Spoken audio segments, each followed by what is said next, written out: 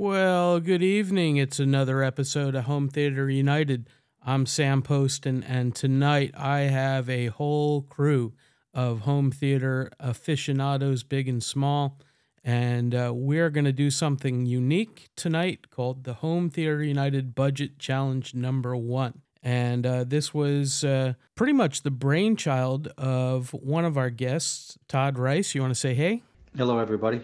Todd had suggested to me that we, take a couple tiers of dollar amounts and see what individual folks at home theater would spend on.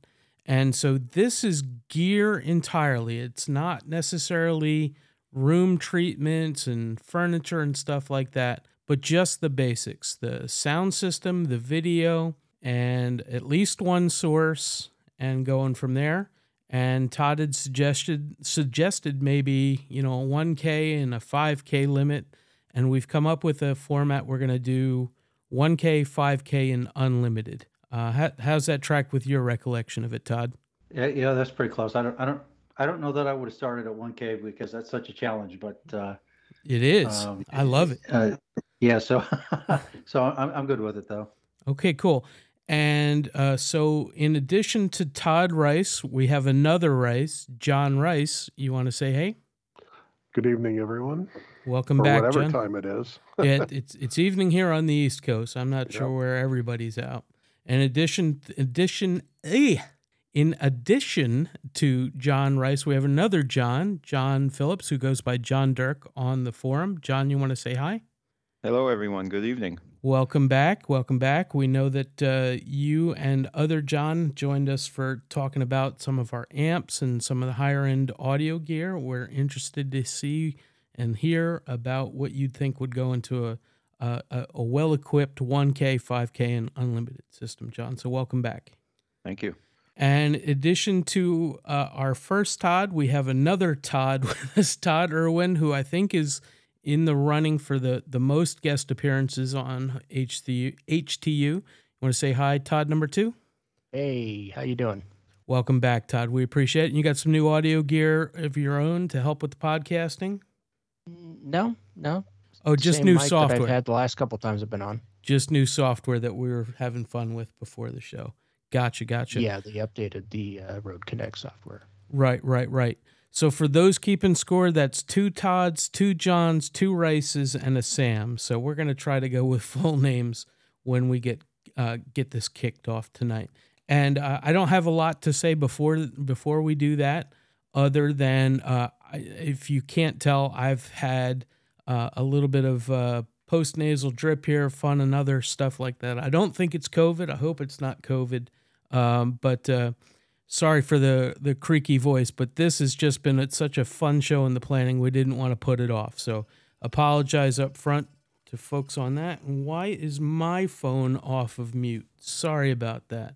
For those keeping score, that's Summertime from Porgy and Bess, and we'll put a link to that if you could hear that. So we're going to kick it off with the 1,000 limit, and most of the guests expressed a little bit of grumbling about how difficult it might be to come up with a 1,000 budget theater. And so I took that as a challenge, and I'm going to talk about mine first, and we'll see where everybody else spent their money. And I will tell you, as much as I love spending my money, I love spending other people's money too. So if anybody has specific budget questions from our listeners and from Home Theater Forum viewers, if you guys are having trouble figuring out where to put your money, we will help you spend it. And my take on it is, at least at the 1K and 5K limit, try to keep it pretty close between the audio and visual things. A lot of people tend to skip over the audio, just throw up a sound bar, and buy the best TV they can with the money that they've got. And my recommendation is to try to balance it out. So in my 1K budget, I recommend the Energy Take 5 5.1 sound system, and I have 2 of these in my own home. I use them in my office for video game systems, and they sound great. They're $200. And I know Costco has a similar, or at least had a similar Klipsch 5.1 system, and I haven't checked that out, but I would expect that that's also in the same kind of budget area, but I think the Energies are even $50 below that. And I paired that with a Denon 570B receiver. I don't have this current model, but I have had similar tier models. It's a good bang for the buck at $400.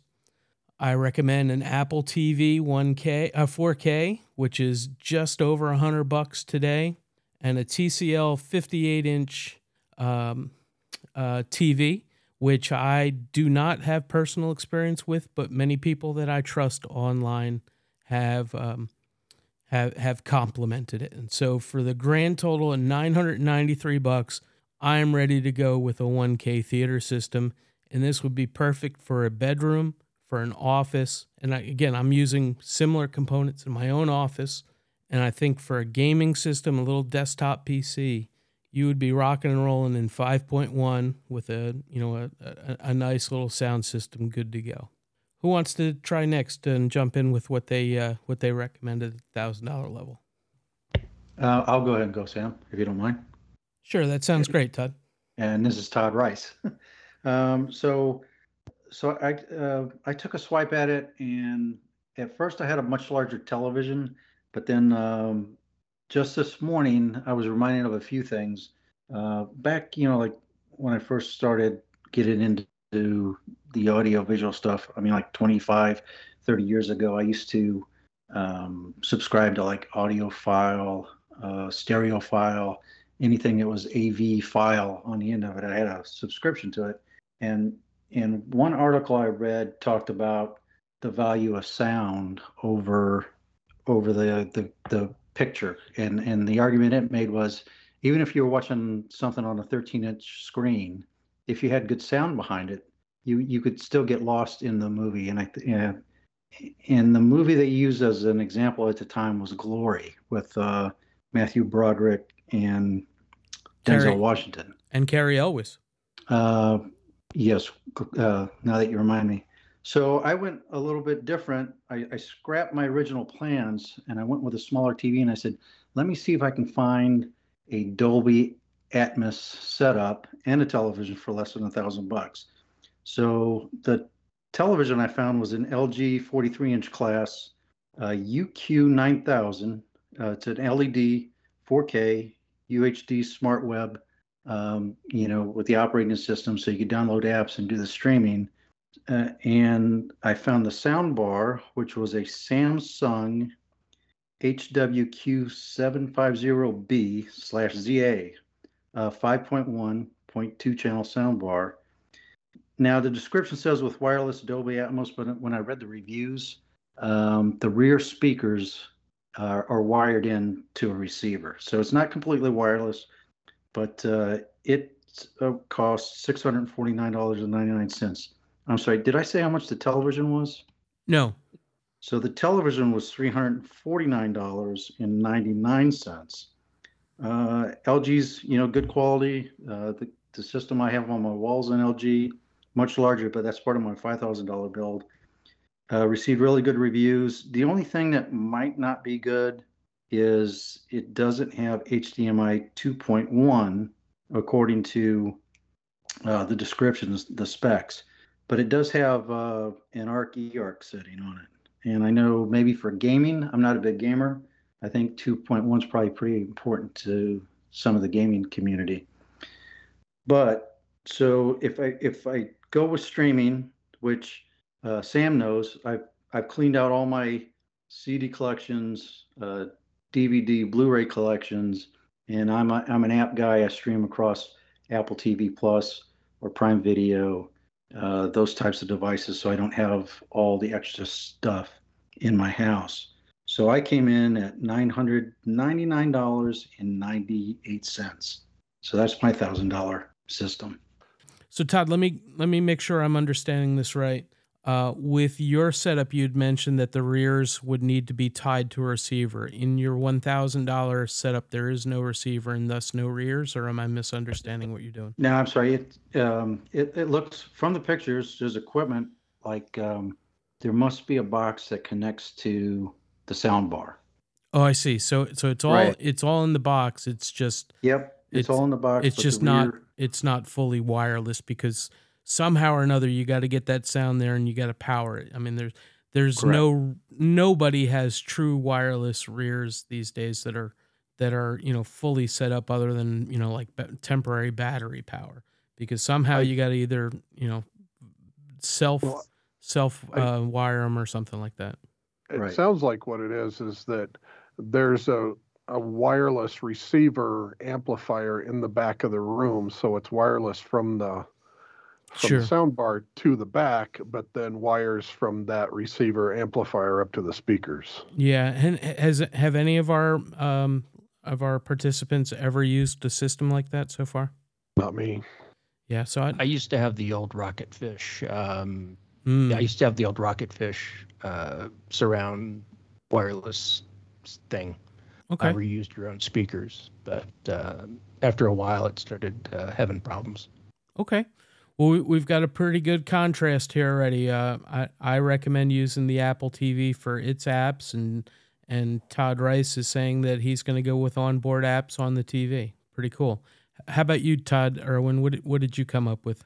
Well, I had the same TV that you had, Sam. Okay. The TCL 58-inch 4 Series. Mm-hmm. It's $320 today as part of the President's Day sale at Best Buy. Okay. And then I found a receiver, a 7.2 receiver with Dolby Atmos and DTS:X. Ooh. It is a scratch and dent at Crutchfield. Okay. Apparently they have quite a few of them. Yep. It's the Onkyo TX SR494, and it's $315 right now. Nice. Very nice. And then I found a 5.1 premium home theater system with subwoofer at Monoprice, the HD35. Ooh, I was wondering if somebody was going to pick them. And that was $172.50 right now. Okay.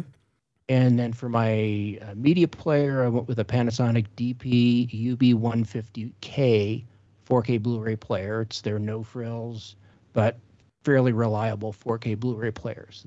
It's just HDR10, no apps, so it just plays discs. So the TV that you picked and the one that I picked, when I priced it out, it was $289. So that's $30 cheaper than when you saw it. So maybe President's Day sale is not all it's cracked up to be. Well, where did you price it? Best Buy. Oh, okay. Yeah. Okay. But I went $8 over budget. Yeah, and so that's a great point too. I think almost everybody came in under budget with one or two exceptions. I'm one of the exceptions, but we all know how budgets expand to accommodate whatever whatever people have their priorities set to. So I said 10% over budget's not a big deal, and I think that's fair because everybody's going to add things to their room and chairs and stuff like that on top of this stuff. This is just a general guide, and if we're over by $5 or $10, we'll call that the difference between what's on sale and what's not. Todd chose a scratch and dent. That's perfectly fair, but again, it's not going to scale to all of our listeners, so you got to be a savvy shopper, and we've talked about different places to buy things and to follow price breaks and stuff like that, including Camel, and the sites that track price drops online. So definitely recommend setting your alerts for any particular gear that you're interested in. How about you, John Phillips? What'd you come up with on this one? For the $1,000 system, John Rice, you might want to cover your ears. Oh no! But I chose the HD Theater 600, which is a $249 5.1 kind of all-in-one system. It includes a down-firing sub, and to pair with that, an Onkyo TX NR 5100, which is a 5.1 receiver, which sells for about $450 right now. And for the video, an LG UQ8000, which is a 50-inch flat panel. And I guess I cheated a little bit on the source too, just assuming that we'd use the TV apps. That's not cheating at all. That's fairly fairly reasonable, trying to squeeze every dollar out of it here. That's great. Yeah. And that came in at $997.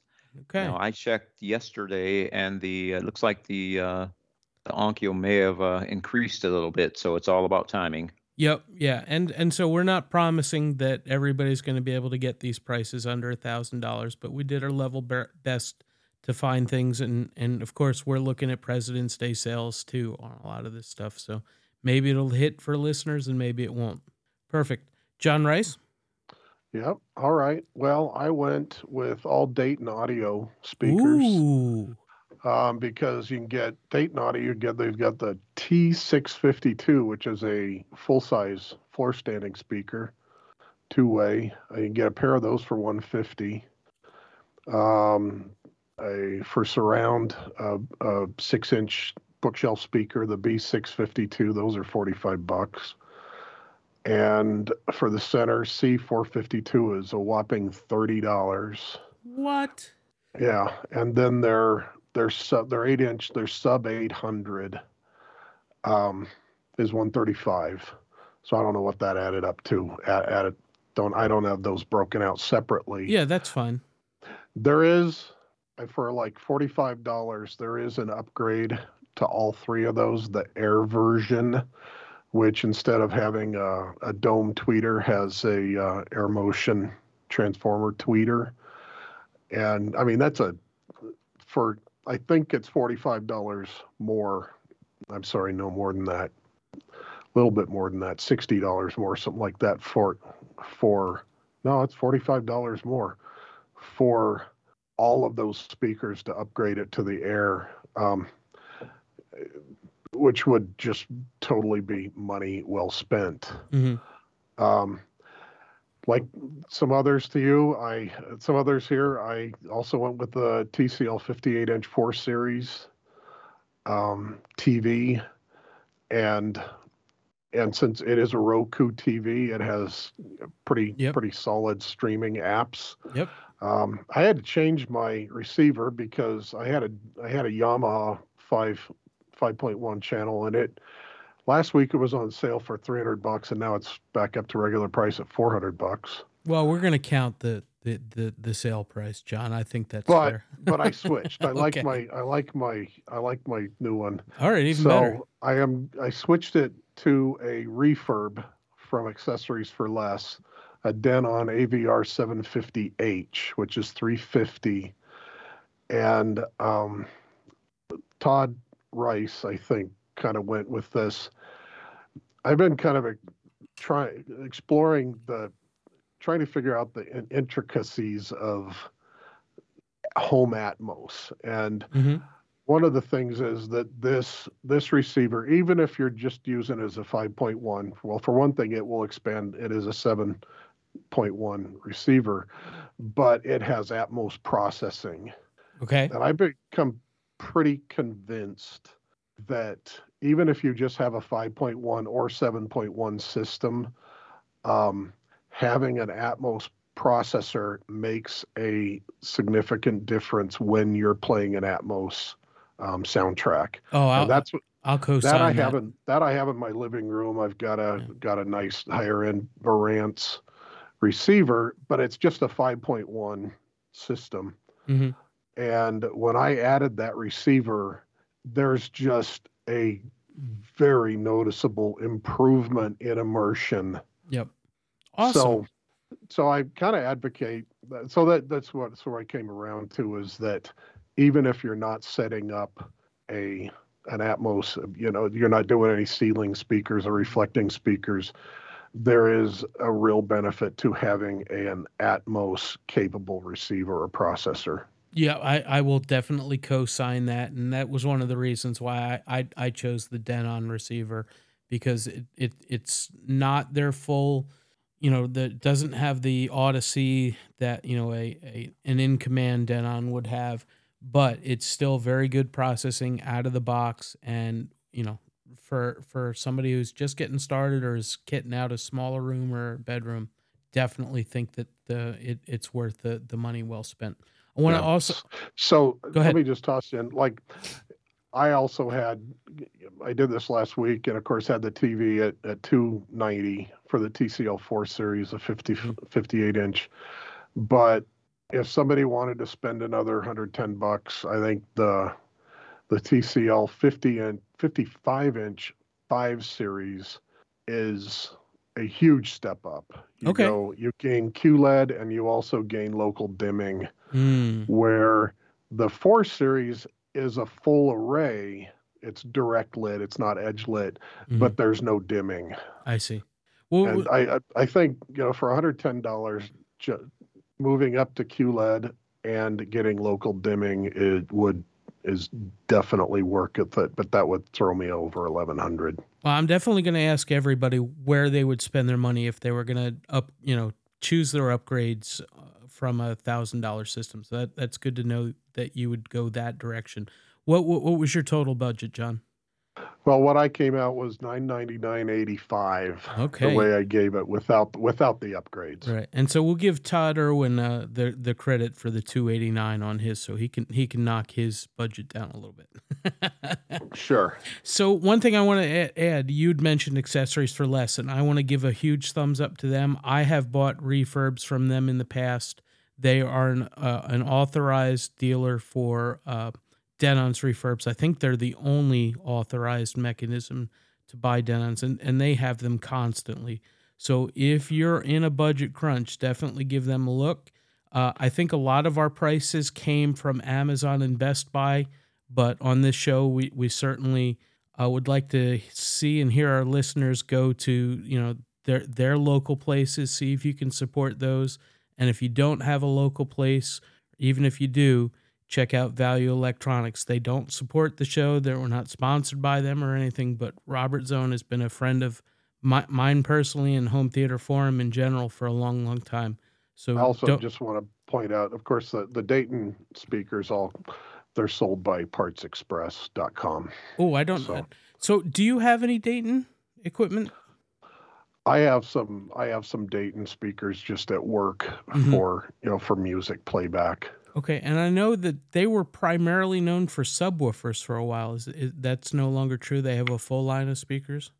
Oh, they've had speakers. I mean, the ones I have, I bought 15 years ago. I see. Okay, I'm not super familiar with them. When I was buying budget stuff, it was mostly the Pioneer Andrew Jones, which you can't buy anymore. Or they would have been in my recommendations.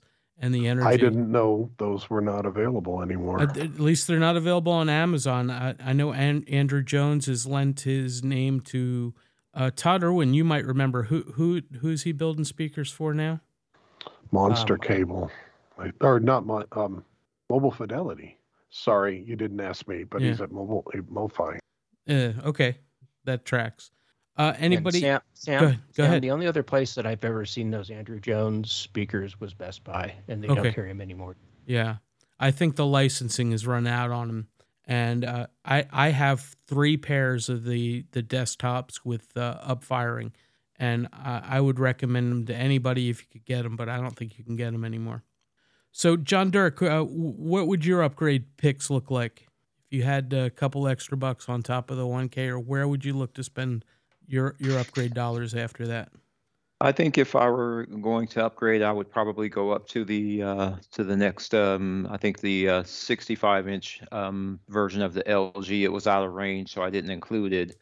But I would go ahead and get the 65-inch. I think it was only like maybe a couple $100 more. Gotcha. Todd Irwin? I think down the road, since I have a 7.1 receiver that does Dolby Atmos.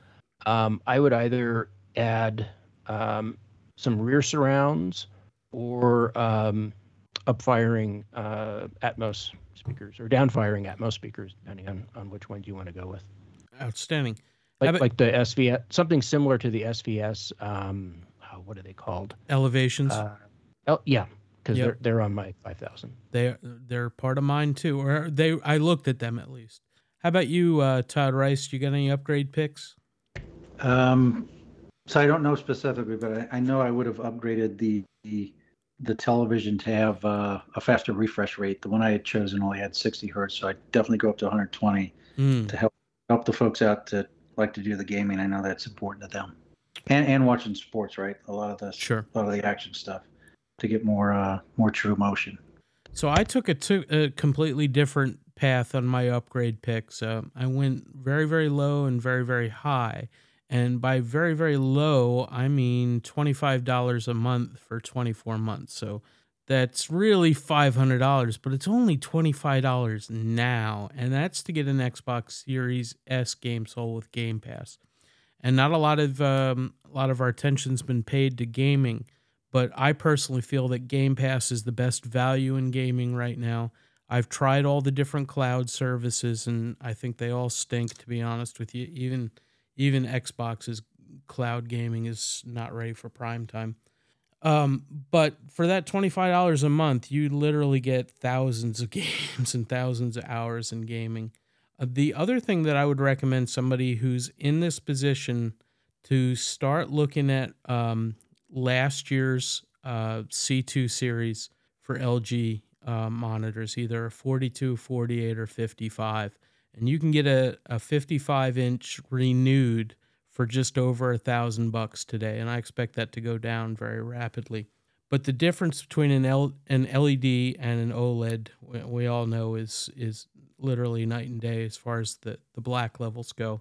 And somebody had mentioned immersion earlier.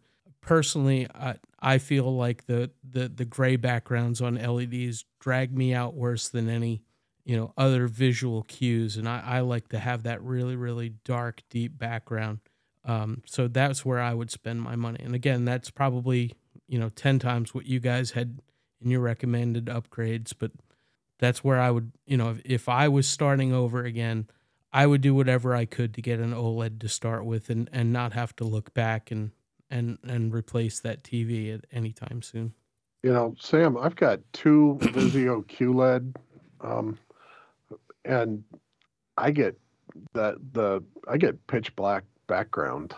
Yeah, I mean, I have a Vizio P Series 2, and it's great, but maybe I'm a snob, John. I don't know, but the heart wants what the heart wants, and I find myself not being able to go back from OLED, and I can't.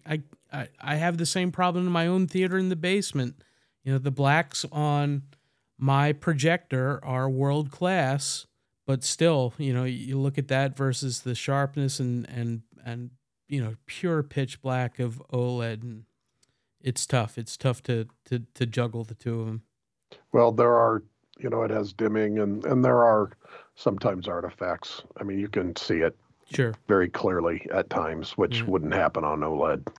All right, anybody else want to jump in on anything on the 1K level? I think we beat this to death pretty good, but I'm really, really appreciative that everybody came at it from different angles, and I think we've got some good suggestions.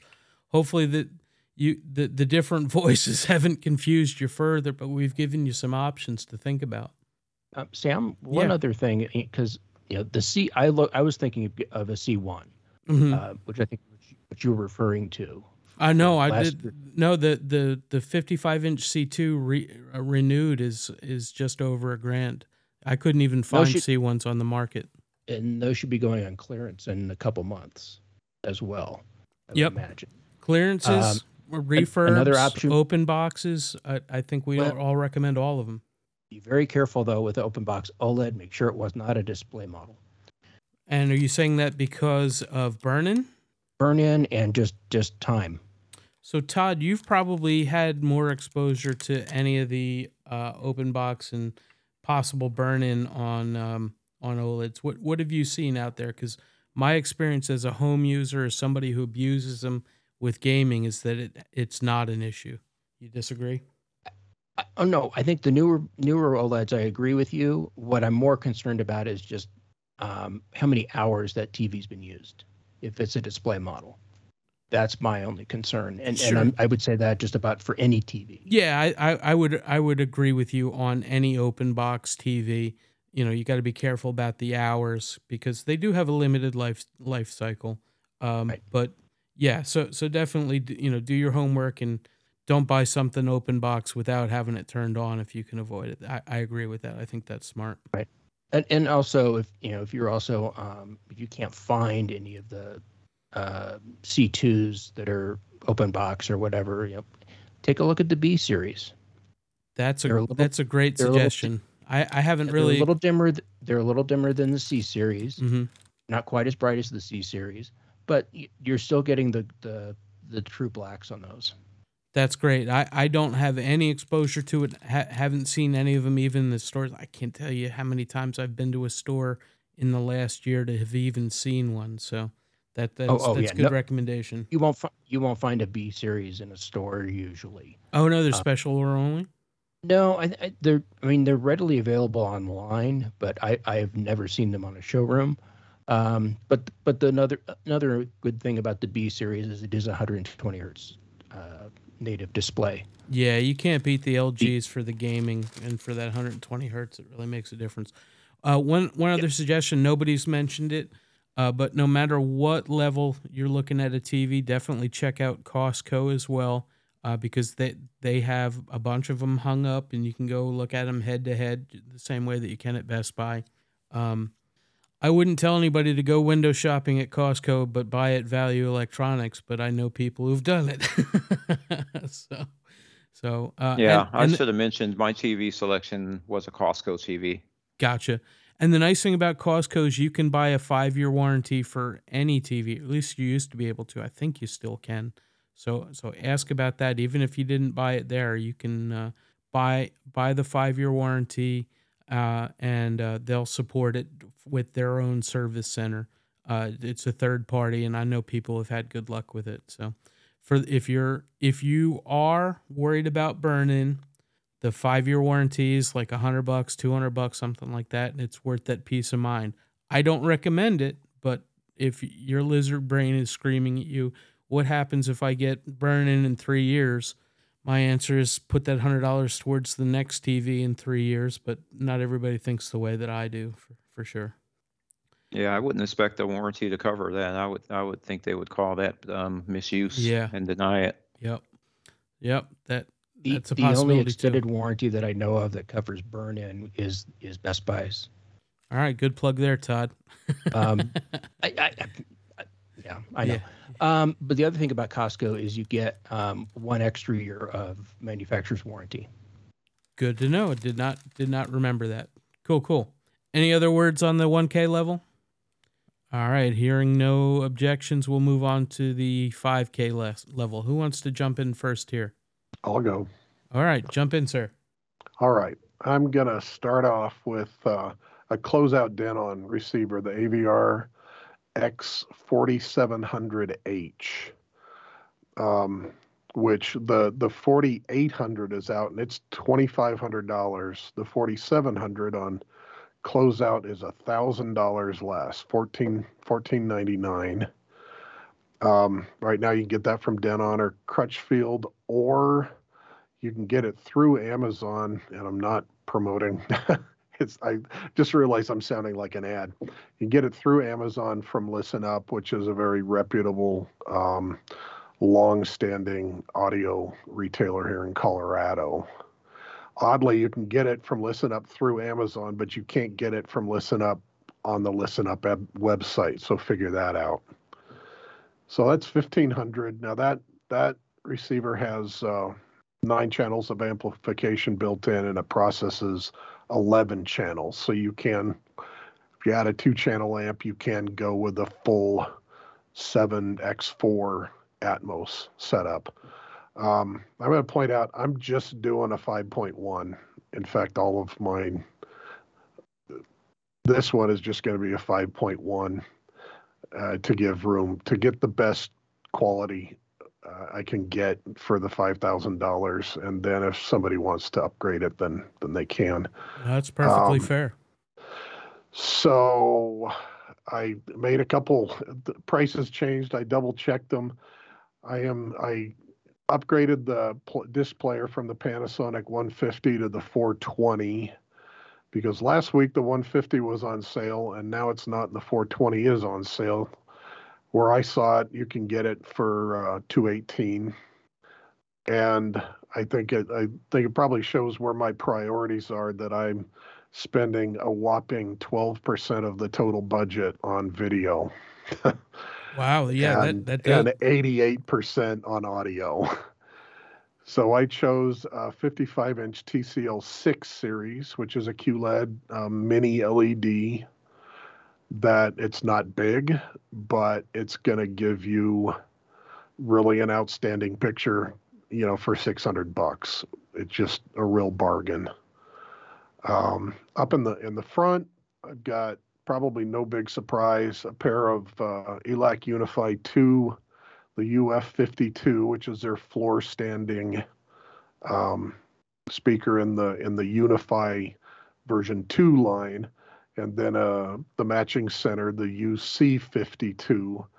Right now, a pair of the UF52s is $1,050, and the center is about $339. I couldn't fit the Unify 2 bookshelf speakers for surround into the budget, but you can still get the original Unify for about half price. A pair of those is $331, so that would be your surround. And then for subwoofers, Rail is having a closeout on the HT1205 version 1 for $450. So I've got a pair of those at $898. Gets me to $49.35. Very cool. John, how difficult was it for you to not recommend separates at this price level? It's not possible to do separates at this price range. Yeah, I don't think. There's no combination that would work, you don't think? Well, Emotiva has, and I think maybe Outlaw both have Outlaw used to have a sub $1,000 processor. Emotiva, I can't remember. I think it's 1,000, maybe it's a little bit less.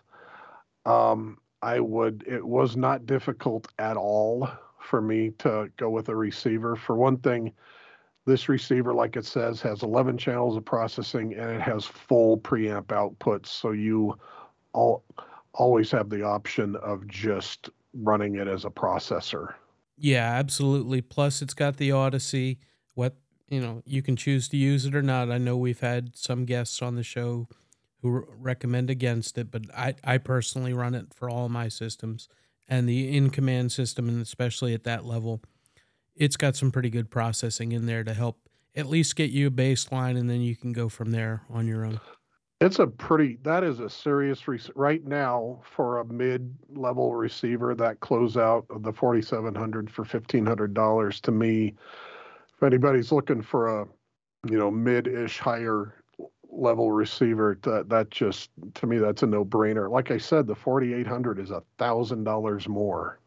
Yeah. Does that have any HDMI 2.1s in it? That's the one limitation. I think it just has one. Okay. 8K 4K 120 VRR compatible, but I don't know if a lot of people have more than one. I don't know. I don't Gamers, yeah. So if you're a gamer and you want to run both a PlayStation 5 and an Xbox, you need something with two. Yeah, that is a limitation on it. I think the 4,800, that all the inputs are 8K compatible. Gotcha. No, that's a serious system. How about you, John Dirk? You got a retort to that, because you and John Rice tend to think along the same lines. What do you got for us? He doesn't need an insult like that. No, I agree with John. I mean, the one thing that would probably allow it would be if you would look at the secondary market. But I'm always surprised at how often people come to the forum asking for budget suggestions, and then we bring that up, and it's just completely ignored. I mean, I always look at secondary markets for anything I buy. So I don't know why there's so much resistance to it. But outside of that, I don't think you would be able to get into separates at that price point either. Yeah, I think that's a terrific suggestion. And I think that's appropriate literally for all of our, every budget. But again, it's a little bit luck of the draw too, right? So you can't count on, finding something in your area, especially if you're, say out in the Midwest or the center of the country, whereas you might be able to more like I am, north of Baltimore and having, just the density of population to be able to pull from. But yeah, that's a good suggestion. What's your 5K system look like? So for the 5K system, I went with a brand that I use for my Atmos speakers even today, and that is RSL or Roger Sound Labs. They've got a nice 5.1 system, the CG23M, and it includes one of their speed woofers. I think they've got the they call it the Mark II now, but it's a 10-inch subwoofer, and I know we're not talking about rooms, but I always kind of picture that when I do my planning. So I figured this one would be in a medium-sized room, so we want a discrete sub. So these speakers are the LCRs all match, and then it's got a couple of smaller satellites for the surrounds.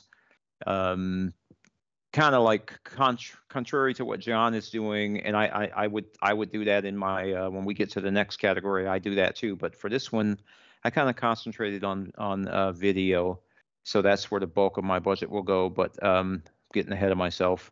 For the receiver, I chose the step down model of the one John recommended, which is the Denon AVR X2700H, and it's a 7.2 Atmos capable system. Available at Crutchfield right now for $7.99. And then I put the bulk of my budget into video because I wanted to get a projector in at this price point. So I chose the WeMax Nova ultra short throw laser projector, and it comes with a 100% ALR screen, and it's got Android TV built in for the apps. I think I requested a review unit on that one and hasn't shown up yet. Yeah, you can't. I cheated again because they're in short supply, but they're out there. Cool. Have you seen one in person yet? No. Yeah, I know. Like AVS is full of people testing them out and seems to be getting good results. So more to follow on that for sure. Yep. Is that everything in your kit? And what was your total price? Total was $4,647 on this one. Oh, you saved us $400. You're a hero. Yeah. All right, cool. How about you, Todd Rice? What do you got? Because I think this is above the budget you spent for yours, right? Above the budget I spent of your personal one, your personal theater. No, it's almost exactly the same system I have at the house here now. Okay. With the exception of, it's almost a year later, so I can upgrade the television from what I have on the wall right now. What I have at home right now is a C1 OLED, but what I was able to find at Costco was an LG 77-inch OLED C2. Of course, it's got all the bells and whistles, the 4K UHD, and a really nice feature. One of the things, last time I was on the show, I talked about, it's got a thing they call it the magic remote. And I would agree, it is a magic remote. One of my goals was to cut down on the number of remote controls it took to, turn the television on, turn the cable box on, turn this on, turn that on. And what I'll say is I could use the magic remote and a magic remote only to run everything, but I'm still tied to a cable box, and the graphic user interface on the cable box and setting up recordings like that. I still use it for that, but I could use that magic remote for everything. So I got this at Costco. It's $2,799.99. And I looked at what I bought last year at Costco, the C1, and that was a 77-inch. And the C2 is only $200 more. So I broke one of your cardinal rules, Sam, of buy it and never look back. Don't look at the next year's reviews. I look back now, yep. Right? And for $200 more, I could have got the next generation. But I couldn't wait. I want to get the television up. Your setup is beautiful, Todd. I will tell people who have not been fortunate enough to be there. for somebody Yeah. who's not an addict to forums the way that we are, trying to squeeze every little bit out of it, I think you had a particularly good vision to go streaming and digital only with, with the side of the cable put into it, and you made it your own. So that's awesome. Yeah, and so the sound that I tie into that is I have the premium immersive set with the ARC from Sonos, and that is on sale right now, $100 off at $1,946. That is the setup with it uses the ARC as the sound bar, the Sub Generation 3 for the wireless subwoofer, and two 1SL speakers for the rear. And the setup on the Sonos was very easy. You use an app on your phone. You turn the sound bar on. Tap it with your phone. It connects, and then it gives you directions, right? Then you turn on the sub, wave your phone over it, take it to the rear speakers, wave your phone over it, and it's got an app to test around the room to set up your sound field, and it adjusts over time. You occasionally get software updates. I've only had one problem with it now in about, what was it, 9 months I've had it set up, where I had to disconnect it from Wi-Fi and turn it back on. There's only one wire from the soundbar into the television, and the rear speakers, you do have to plug them in for power, but they're completely wireless. Everything is completely wireless except for that one wire. Let me go back to the television a little bit. The television is a big upgrade too, right? Because it's got 4 HDMI inputs, and they are all 2.1 inputs. And when I back up a little bit, originally, Sam, when you came over, I had the sound bar and everything set up to like a 22-inch Insignia television. Yeah, I remember that. And we played. I played a couple of things, right? Master and Commander, which is one of your favorites. Sure, we yeah. had some go-to scenes, and the Dolby Atmos worked really well on that, right? When they had the explosions and some guys were below deck and it sounded like they were running over your head. Yep. It was like a century jump for me to have that Atmos to work in that kind of way. I'd never experienced that before, and my girlfriend, my daughter's boyfriend came over, and he was watching that, and I showed him the scene from No Time to Die when they're in the little town square, and the church bells seem to be moving around yeah. their head. Yeah. And it goes back to what I was saying. Even though we had that little 22-inch television set up, Ruben said, "Wow," he says, "I forgot I was watching this on a little set because the sound was so good, right? The sound is what pulls you in, and even on a decent picture, with a little screen, if you got good sound, Yep. I think that compensates for a lot. One thing I would change from when I gave you my notes, when you mentioned it, right, the Apple TV box is only about $100. Is that what you said earlier? 109. 109, because let's see, my total so far is $4,745.99, and I would add the Apple TV box. Streaming, and here's why: streaming with the app is great on the television, except when you're going through an app like that, even in the iTunes library, you can't see the extras.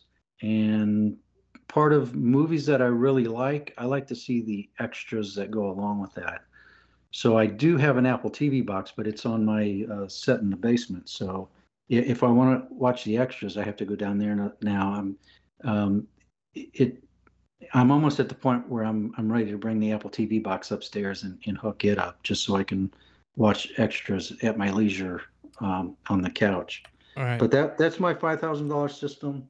Well, I have a 3-word recommendation for you, Todd, and that is treat yourself.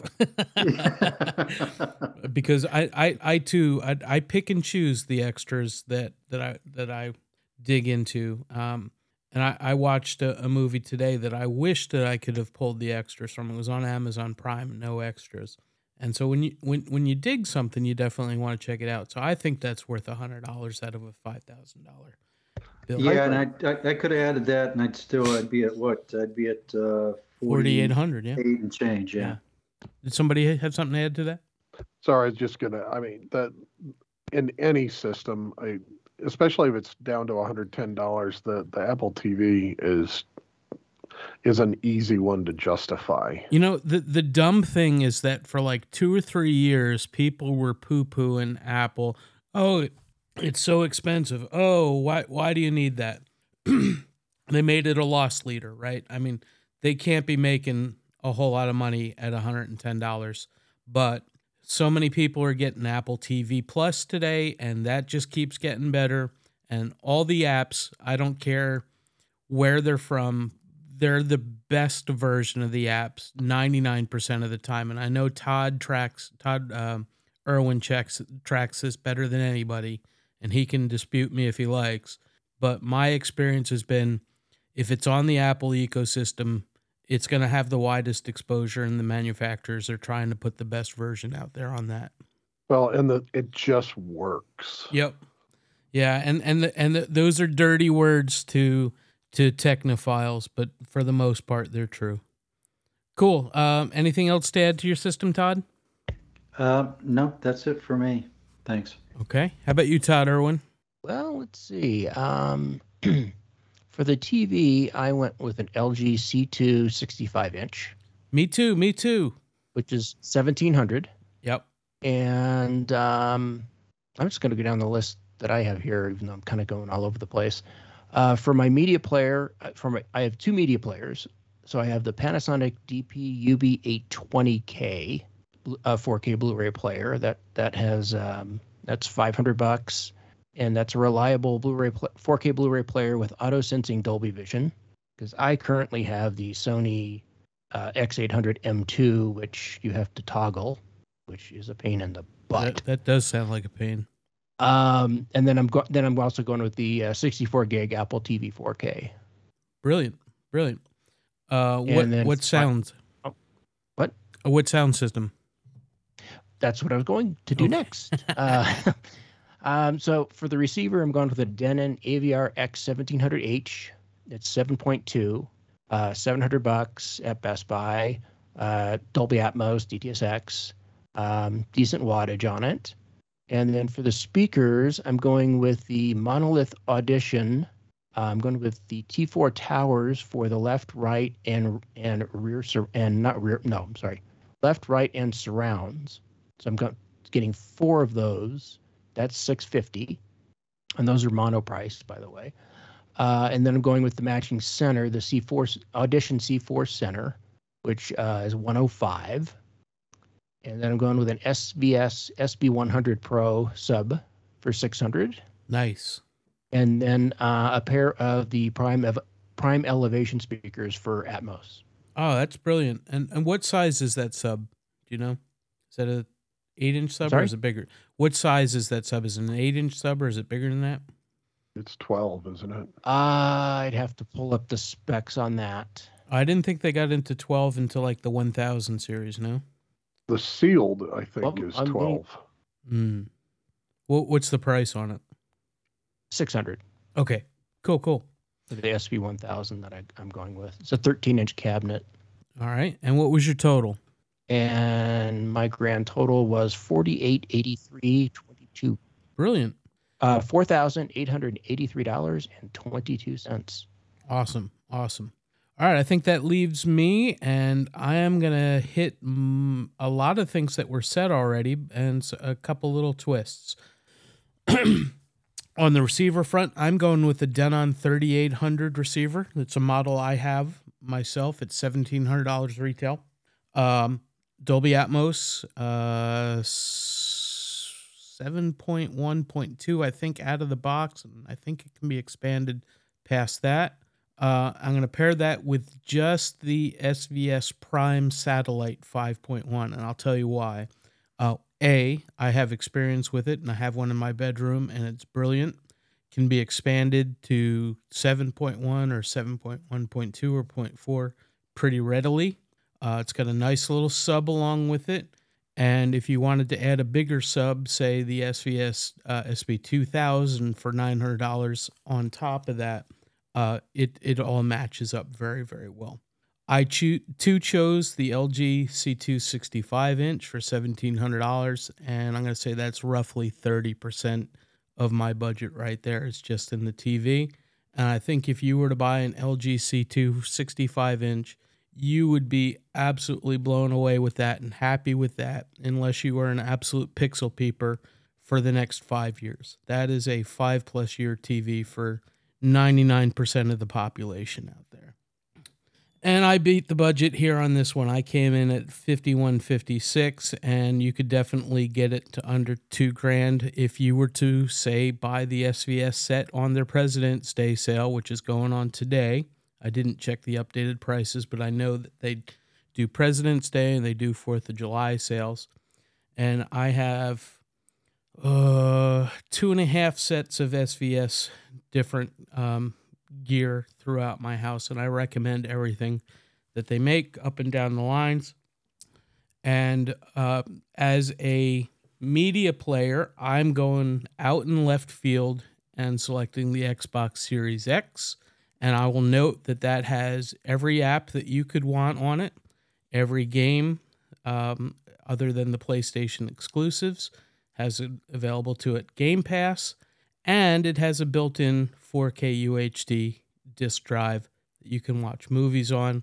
You got to control it with a controller and not a remote, although you can add a remote if you wanted to, and all that for $5,000. I think that's a system that almost anybody could be very, very proud of. Who wants to talk about their upgrade recommendations? Who wants to jump in on that? Well, I went first. I guess I can do the upgrades. Sure, go for it. There's really just a couple upgrades on mine.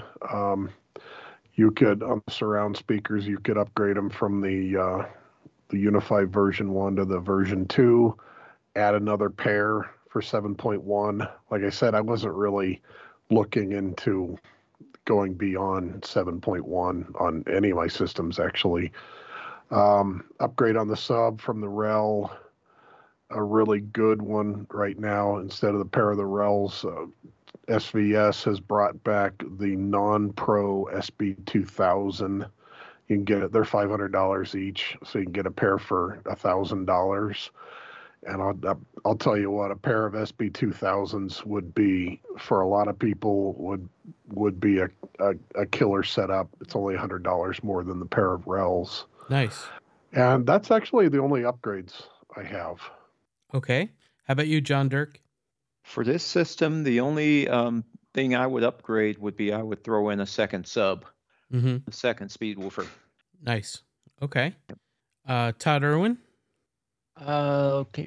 For me, I would maybe upgrade the speakers to maybe up to the T5s or go up to the Monolith Encore series.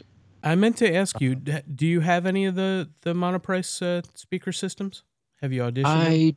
I did review the Monolith Encores. Okay. Those were I cried when I returned them. It's terrible, isn't it? Yeah. I wasn't that thrilled with their 5.1 THX system, but that may have just been me. Gotcha. So yeah, I mean, or just upgrade all the speakers to something from SVS. Nice. Not really anything anywhere else to really upgrade. Maybe go up to the 77-inch OLED. Yeah, that was one of my recommendations too. But I mean, the difference between a $1,700 and $2,500 TV gets pricey really, really quick there. Yeah, I was looking to change that out, and I was like, then I saw the price. I was like, no. Yep. All right. Anything else? No, I don't think so. Like I said, I think, or maybe go with the next level up on the Denon receiver. Yep. They're nice. Future upgrades would be upgrading the speakers to something a little better. The nice thing about the Denons is that, you know, the UI is the same for all of them. That they add very, very reasonable or you know, helpful upgrades in addition to just the power and wattage in those things. And I know the Johns are probably squirming at my use of power, and that's that term because I know we talked about power in the past, but the output on them. But yeah, I definitely agree. Going up into a new receiver category, it makes sense, especially if you're going to drive them hard. Anything else? No, other than I think you and I think are very brand loyal when it comes to Denon. Yes. And I think LG as well for displays. And one thing I always tell people is, and maybe I'm wrong, but this is what I've always been taught, is that the X series from Denon usually has a little better processors than the S series. Better processing and more beef in their both the chassis and the components within it, for sure. Yeah, and usually a little better Odyssey version as well. Yep, for sure. Cool. Todd Rice, what upgrades would you choose? And would you do it in your own system since you're pretty much in this ballpark with yours? Yeah, so somebody, we've got so many guys, I don't know who mentioned it, but whoever said the second sub, I thought, ooh, second sub would be nice. And then I'm looking at it now, it's another $750 for me to add a sub to the system that I have right now. But and you have to stay in the Sonos line to do that, right? There's no... yeah, because it would all tie together. Yeah. And that's the great thing with Sonos.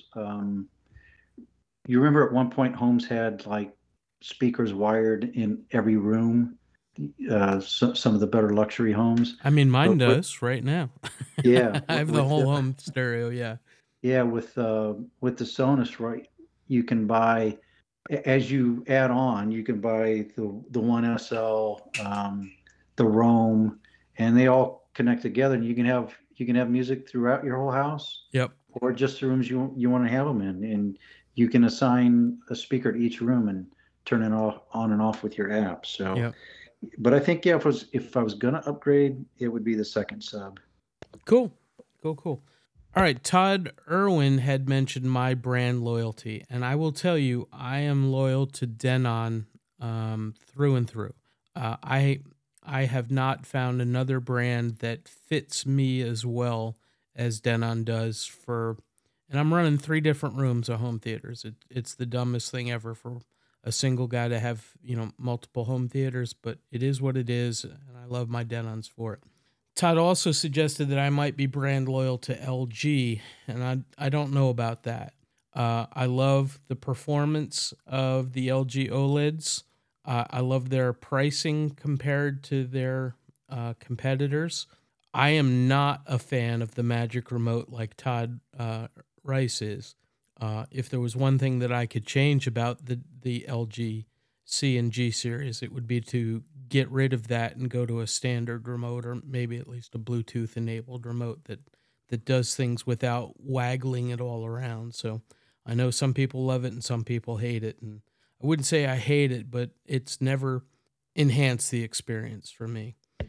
Well, Sam, I know what you're talking about. I don't care for that cursor that kind of jumps all over the place, but yeah, that Magic Remote, it works the Sonos speaker, the cable box. I mean, it just for that I can forgive the that weird cursor mouse thing that it has. Gotcha. No, that's truly valid, and I would not have built my theater out the way that you did, but I love everything about it and how it fits your vision and how you've made it your own, and you've made it, you can make it do anything that you want it to do when you want it to do it with 1 or 2 remotes, and where I've got 7 remotes floating around, and God help anybody that has to run it besides me. For my own upgrades, I would definitely add 2 more SVS Prime satellite speakers, which would add another $350. But as a budget change to that, if I'm going to 5.2, I might choose the Sony Bounce Atmos speakers, which are a true bargain at $123. I do have them in my own living room, and they, as John noted, the processing is John Rice noted, the processing is a big part of Atmos, but adding those extra speakers, putting the sound up in the air helps a lot too. If I was gonna choose any of my recommended upgrades, it would be to move to an SVS SB2000 Pro subwoofer. That's $900, and I think the jump in size would be well worth it. I think that's it. Anybody have anything else they want to say about the mid tier or the bang for the buck 5K? All right, so that brings us to the big granddaddy, the unlimited category. And I think we all had a pretty similar view of what this meant, where we went unlimited but within reason. And then we went beyond that too. So who wants to start with that? Hey, Sam, this is Todd Rice. Yep. So I'm setting this round out. Right. The problem I had, right, like a lot of the other guys here, they're kind of in the industry. So I had trouble, like when I'm looking at higher end stuff, finding pricing. Everything would kind of lead me to connect with a dealer and installer type thing. Mm-hmm. And the example I'll give, the streaming device I would have used is the Kaleidoscape. Oh, okay. And I know it's pricey. And when you had somebody from Kaleidoscape on a few months ago, I could dig up some prices. Mm-hmm. And I think the one I was looking at was like 25 grand or something. Yep. Their streaming device. But now it's all connect with a dealer. So and I was telling you earlier, it's kind of like if I have more than 2 or 3 options, I start getting locked up. My brain, I have a difficulty making a choice. So I'm going to set out in this round and just enjoy the information that I receive from the other 3 guys. Thanks. Todd, I'm so glad that you said that. And I think you're going to be representing a huge portion of this audience. I noted that you're kind of a lurker at Home Theater Forum. And just like any forum, Home Theater Forum has as many or more lurkers than it does active posters. And, trying to follow along any enthusiast forum can be tough. There's a whole different language and people are, have inside baseball and history and stuff like that. So that's totally fair. You built basically your dream theater for the price that you wanted to spend. So kudos to you and thank you for helping us navigate that and what somebody who's not completely crazy the way we are for home theater might do it and do it right. So that's great. Hey, so I do have one question, Sam. Yeah.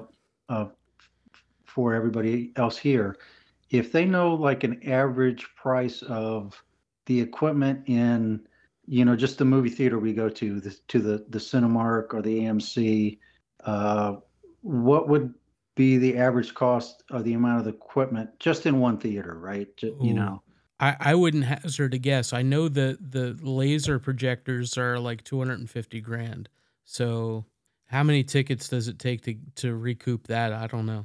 John Rice, you got an idea on any of this? You might have the closest, or John Phillips might have some idea. I really have no idea.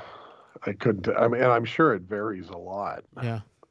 The difference between what they call a shoebox theater that's got 5.1 and something that's fully Atmos kitted is probably a 50 times multiplier on something like that. So I don't know. It's in the tens of thousands of dollars at a minimum, though. John, I think it's closer to hundreds of thousands. Probably. No, I've been, for a shoebox theater, probably not. I don't know. I don't know.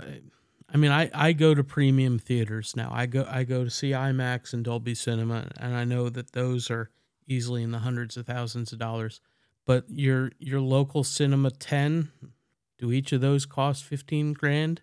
I don't know. Todd, Erwin, you want to go with your grand vision? Oh, sure. But to piggyback on what you just said, though, I think you could probably get a really good deal on a cinema projector right now. Why do you say that? Well, with all the Regals that are shutting down right now. Oh, I hadn't heard about that. Did they go out of business? The bankruptcy. Yeah. Oh, yeah. Well, I know Kevin Smith just bought Todd Rice in my local home theater. So not home theater, but local theater, the Atlantic Cinema Twin is now the Smodcastle. So more like that, please. Yeah, somebody bought about a year ago. Somebody bought the old Quonset Hut Theater here in town, but hasn't done anything with it. But anyway, so I was torn on this one because I was going back and forth a couple times. Did I want to go with projector? Did I want to go with a display? Because there are some 90-inch and bigger displays out there. And then of course LG just did their panels for shoebox theaters that they just announced, but with no pricing, of course. But I ended up going with the projector, and it's probably, I'm going to guess, it's going to be very similar to what everyone else chose if they went projector. So I went with the JVC DLA RS 4500K native 4K projector for $25,000, which has HDR10 and auto tone mapping and frame adapt on that, and it's a laser projector. And then matching that with this is where I'm like with Todd Rice. I don't know what to do about screens, so I went with an Elite Screens Pro Frame thin 135-inch screen, which has a 180-degree view and a screen gain of 1.1. And what's the price on the screen? It was $1,650. Not bad. And then for audio, I'm going with a Denon AVR X 6700H 11.2 receiver for $3,300. And then I'm going with a set of SVS Ultras, 2 towers in the front and an Ultra center, and surrounds, and then 2 additional surrounds. And then pairing that with a pair of SB16 Ultra subs. Very nice. And have you? And then, well, no, go ahead. And then for Atmos, 2 pair of the Bowers and Wilkins CCM 682 in ceilings. Nice. Okay. Is that everything? No. Now for media, I'm going with the Panasonic DB UB820 for $500. But I do want to be able to listen to my SACDs and DVD audio discs. So I'm going to add a second 4K Blu-ray player. It's the Sony UBP X800M2, which I'm only going to use to play SACDs and DVD audios, because I don't want to bother switching to Dolby Vision on that. For streaming, I'm going to go with the Apple TV 4K 64 gig. And that was going to set me back $44,407.87. And you still can't game on it, Todd. I'm not a gamer. I still have a PS3 that I play every once in a while. All right, that's fair. Have you seen this projector? No, I have not, but I've heard all kinds of good things about it. I've been in the market for one of these 3 JVC projectors since they came out. I actually had one pre-ordered, and other priorities came up, let's put it that way. And I still have not been invited to anybody's house to see one of these in person. We do have one down in Towson that I could go take a look at. I haven't done that yet. Maybe I'll do that next weekend I've got free. But that's the problem with these very expensive projectors, is finding one to see in the wild before you lay your money down is very, very tough. What about the speakers that you've recommended? Have you heard those? Not those specific ones, but I've heard SVS before. I think they're upgraded versions of Home the Theater ones. Forum events. Yeah. So they're upgraded versions of ones you've either heard or participated in events with. Then. Right, because I remember they sponsored the last trip to Vegas. Right. And if you're listening, new Home Theater Forum owners, we would love a new Home Theater Forum meet in Vegas or California. If you were to do a cherry on top, Todd, anything you would add to any of this? Oh, I'll make you happy. A PS5 or Xbox. Okay, very good. Okay, let's kick it over to John Phillips. Okay, this one's going to take a while. All right, we're here. We're here for it. Yeah, I had a lot of fun with this one. So I'll start with audio for the speakers. I went with Legacy Audio's V system. I own their Focus SEs, and they are just exquisite in every way.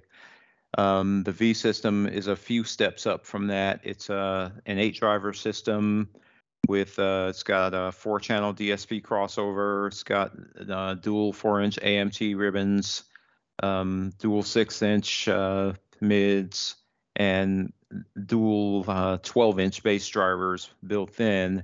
It sells for $55,000, and that includes the outboard wavelet processor. And those are active, right? Yeah. Can you tell our Yeah. listeners what that means? That they're self-powered? Yeah, the bass drivers have built-in amplification, and they also have active crossovers, which is what John's talking about, the outboard processor. So they need their own individual plug then, right? Yes. Correct. Okay, cool. Yeah. And then for the sensor, I chose the same sensor I currently have, which is the Legacy Audio Marquee XT. It's got two 12-inch bass drivers, a 8-inch mid driver, and a 4-inch AMT ribbon that's obviously designed to match with the Focus SEs I also run. And for the surrounds, I went with their Studio HD line ×2. And then let's see, for Atmos, I switched over because Legacy doesn't do any in-ceiling speakers. So I went with the KEF C1200 at $999 each ×4. Sweet. And go ahead. No, sweet. I didn't look at KEF. I have a number of KEF products. I didn't think to check them out for ceiling speakers. Yeah, if I were replacing mine, I would go with these. I went to kind of the budget route when I installed mine, but if I were replacing them, I'd go with these. Let's see, I think Todd Irwin said dual SVS SB16 Ultras. Even though this system really would not need subs, since we're talking unlimited, I would add dual SB16 Ultras. I have the SB4000s, and they are just amazing. So I would go ahead and add those, and that would be for the pair $4,399. Let's see, for amplification, I have a stereo Class D amp for my two fronts by D-Sonic, which is a great boutique amplifier manufacturer. For this system, I would go with their M3A 3200, which is a 5-channel amplifier. And that one will give you 400 watts into 8 ohms for each of those channels. And then for the remaining channels, their M3A 4400, which is an 11-channel amplifier. And that one, well, still 11 by 400, so 400 watts for every channel. And I think the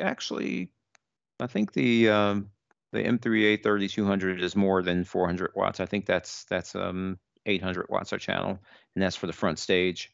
And then for the pre-pro in this system, I would go with the Trinnov Altitude 16, which is if you're familiar with Trinnov, they make just a very unique product that unfortunately sells for $20,000, which is why I don't have one.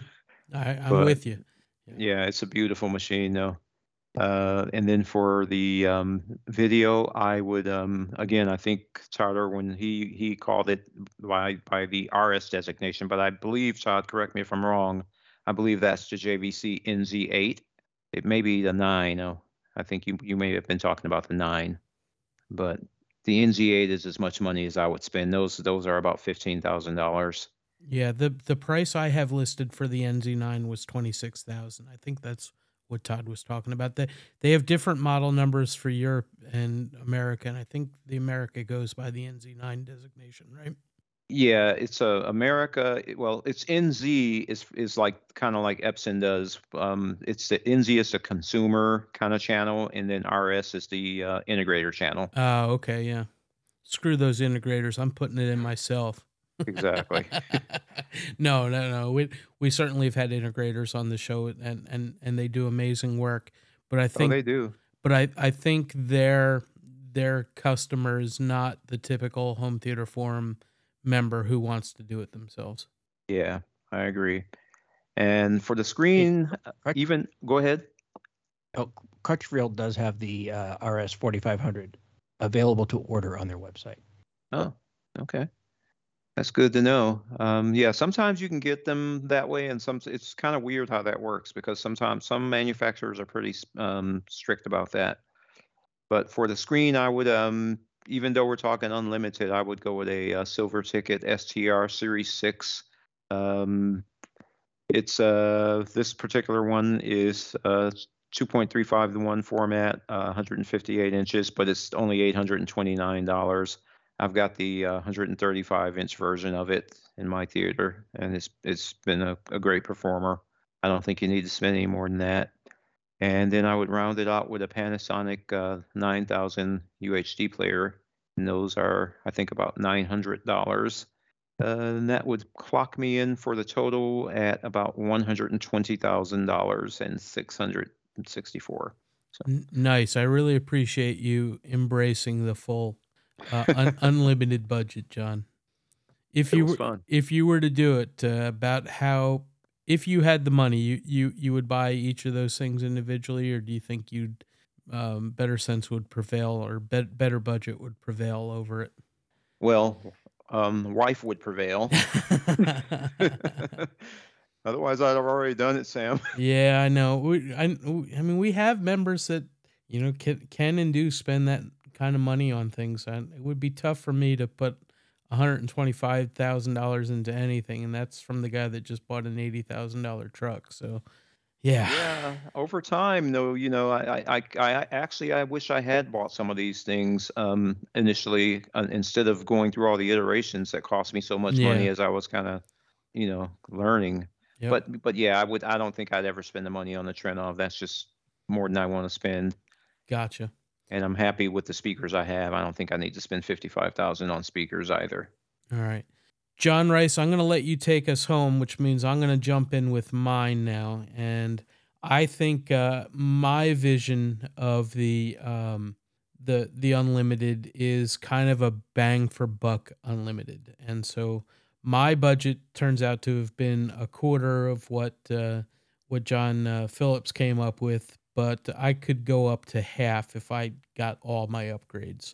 So the way I punched it out was for an LG G3 83-inch, which, if we're looking at what 2022 prices were for the G2 83-inch, is somewhere around $6,000. And so you could certainly go up to the 97-inch, which is $25,000, but that's going to be a G2. I paired that with, on the sound side, a Denon 8500 receiver or its replacement. If you're in the market for a Denon 8500, they're getting a little long in the tooth, and you might hold off for another 6-8 months to see what comes out. That's the next generation of that technology. But that's I think it's a 14-channel receiver, and that's about as advanced as you can go without going to complete separates. But it's got the the highest level of Odyssey. It will do. I'm not sure if that model will do Dirac or not. I'm not sure if I'm pronouncing that right. I'm sure somebody will correct me. Pretty sure that's before Denon adopted Dirac, yeah, or however you pronounce it. Yeah, so the next generation will almost assuredly have that in there.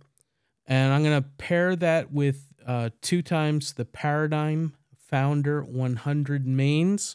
And I have the Paradigm Signatures, which are about a quarter of the price of those. I'm going to pair that with 4 Paradigm Founder 40Bs for the rears and surrounds. I'm going to add a Paradigm Founder 90C center. And for the ceiling, I probably would have gone with Kef, but the ones that I had recommended to me at this kind of budget were the Bose Virtually Invisible 791 speakers.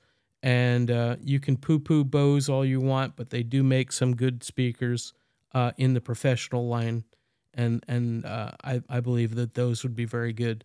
I couldn't even tell you what I've got in my own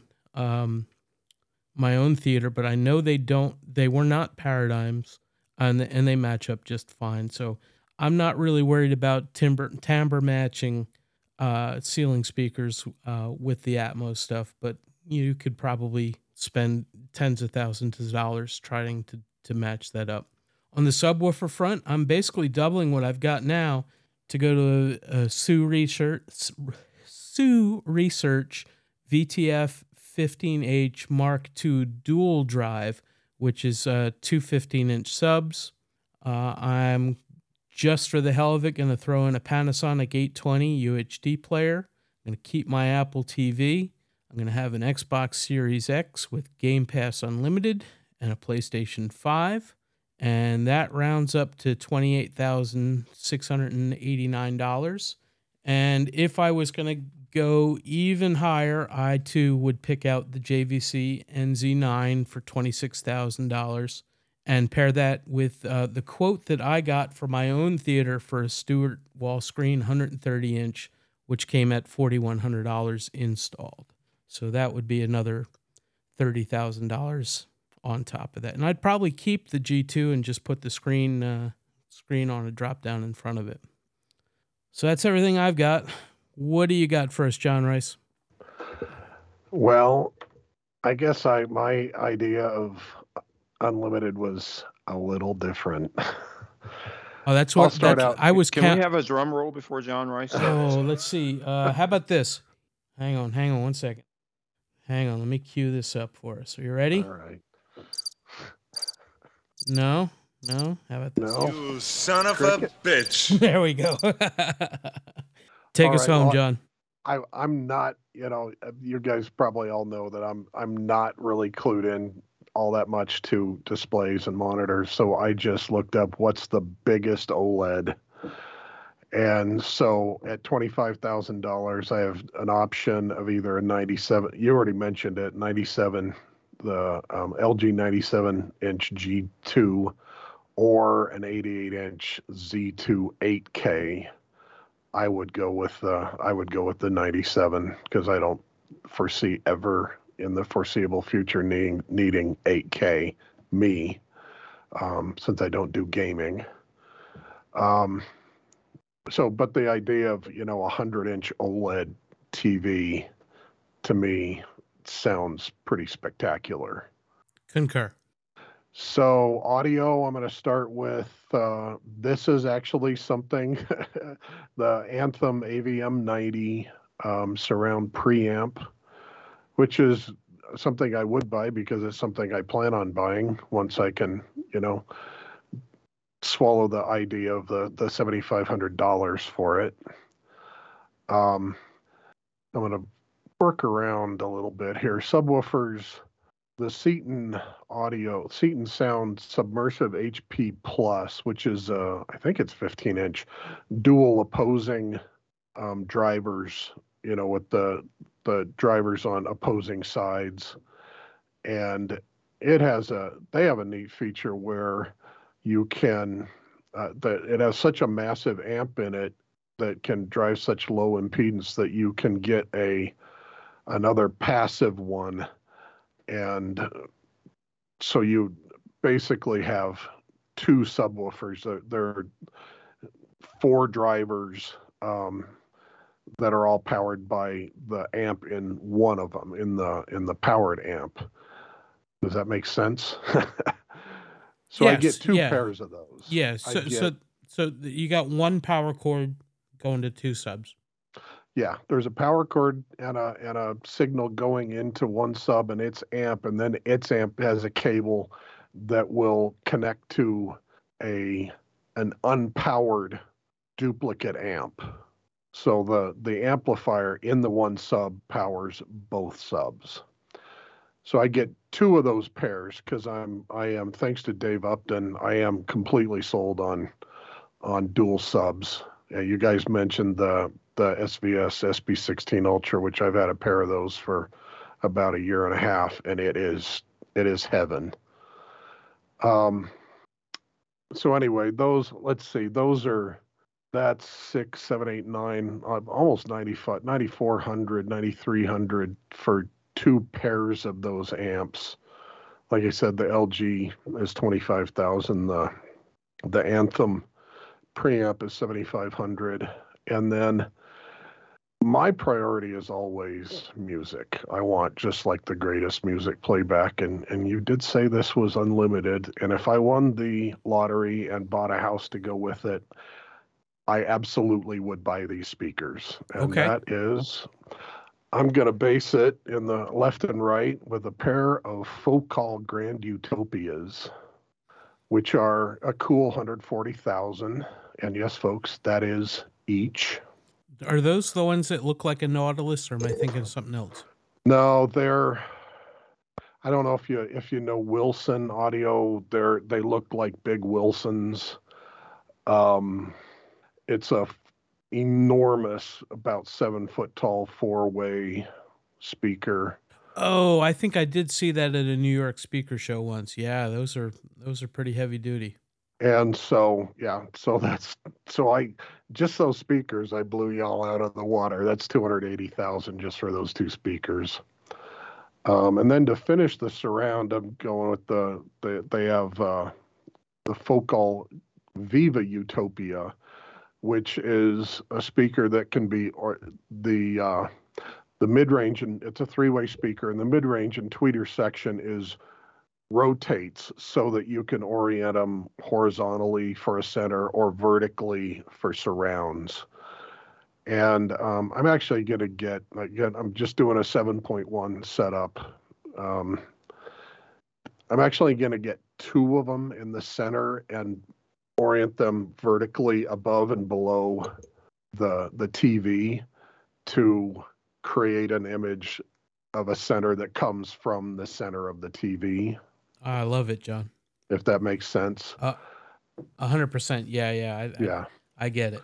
It's such a big TV. I don't want a speaker just, I don't want the sound coming from above it or below it, right? Right, sure.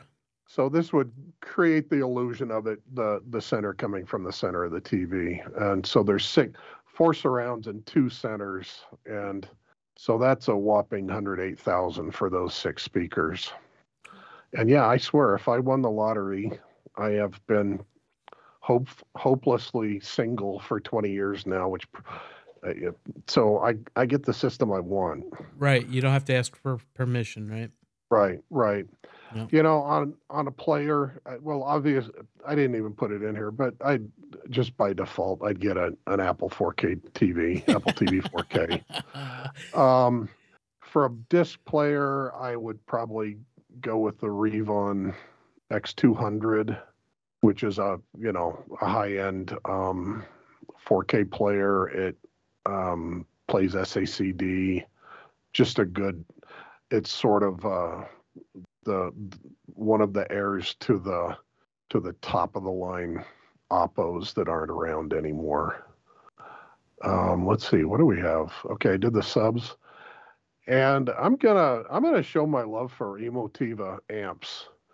Even though I've got these almost $400,000 in speakers, I'm gonna get the amps that I have, which is I'll get a pair of the Emotiva XPA DR1 monoblock for the Grand Utopias. Those are $1,500 each, and those will pump about 1,000 watts into each speaker. And then for the center and the surrounds, 3 of the Emotiva XPA DR2, which is just the two-channel version of it, and will give me plenty of power to all the speakers. Like I said, I didn't think I'm really not familiar enough with in-ceiling speakers, so I just didn't venture into that. But I would imagine if I was going to do that, the CAFs that John Phillips. Wait, was that you, John? No, it was me. It was you. Okay, yeah, the CAFs. CAF is a solid company. I don't know that Focal makes in-ceiling speakers. But that's probably where I would just look for the best in-ceiling speaker, and I'm sure those CAFs would be great. So anyway, that comes out to a cool 440,000 and change. All right, John, I do have a little bit of bad news for you, though. Uh-oh. You are still $5.5 million away Oh, from yeah. Jeremy Kipnis's $6 million home theater. Well, but that's the whole room, right? Yeah, 16 That's treatments and amplifiers. everything. No, I don't know how much it is, but we haven't spoken to Jeremy in a long time. I hope he's doing well. If somebody does know him, somebody listening to the show knows Jeremy, send a shout out to him for us. We had a good time talking to him, and I wonder how much his system would change today. But that's awesome, John. I appreciate you fully embracing the vision of Unlimited. I simply, I don't have those champagne. It's not even champagne taste. It's the experience to know what to look for at the high end. The one thing I will ask folks is, are you buying Monster cable to go with all this? Absolutely not. Yeah. What cable are you going to buy, John Phillips? I am not a believer in magic cables. I Yep. would just get whatever Amazon has or Nice. Blue Jean cable and be happy. Yeah, Blue Jean or Monoprice. I'm with you, John Yeah, Rice. I'm Anything probably- different? Yeah, I'm probably using Monoprice, Yep. just 12 gauge OFC. Awesome. Take that Monster cable. We'll have none of your foolishness around here. Hey, so I have a question for John Rice. Did you mention a gaming device? Oh, I didn't bust his balls on that, did I? Yeah, because if not, Sam's going to turn his nose up at you. That's right. I'm afraid I'm not familiar with that component. Well, I know. I will bring mine over for the first weekend and let you borrow it, John. How about that? That's you can play it on the system all you want. Awesome. We're down for Call of Duty Week 1. Awesome. Well, thank you, all four of you gentlemen. You brought very, very different perspectives, and yet we came together on a lot of things too. So I think anybody listening to this will have their own opinions, and this is where we throw it out to the listeners. We had a few folks that we invited to take this challenge to begin with, and now it goes out to the greater world. So if you're a Home Theater Forum member, a Home Theater United listener, or somebody who hears about it third hand, please come to the thread and tell us what you would do differently. We'll put all of our builds up there so that you can see the links that we've put together and the prices, and tell us why we're wrong or where you agree with us, and we'll go from there. Anybody have any last thoughts on the challenge before we kick it over to GBU? Yeah, I'd just quickly say this exercise was interesting to me because it really illustrates how much value there is out there in the market compared to when I started. I mean, you really can when you put it out there at $1,000. I thought it was impossible, but you can really do it. And if you spend $5,000, you can get yourself a very nice system, and it certainly didn't used to be that way years ago. No, when I first Sorry. started looking at a 40-inch TV was $6,500. Look at that compared to the value that each one of us brought to that $5,000 challenge. I would take any one of those systems over just that panel 10 years ago. Yeah, it is amazing what you can get in a TV now for $500 or $600. Yeah, and look at all the media and games and music that we have at our fingertips. It's truly riches. Anybody else have anything? Yeah. Either Todd's? Yes, Sam. I mean, when I first did the $1,000, you saw what I picked. It was very, very basic. It was a sound bar and a TV and a disc player.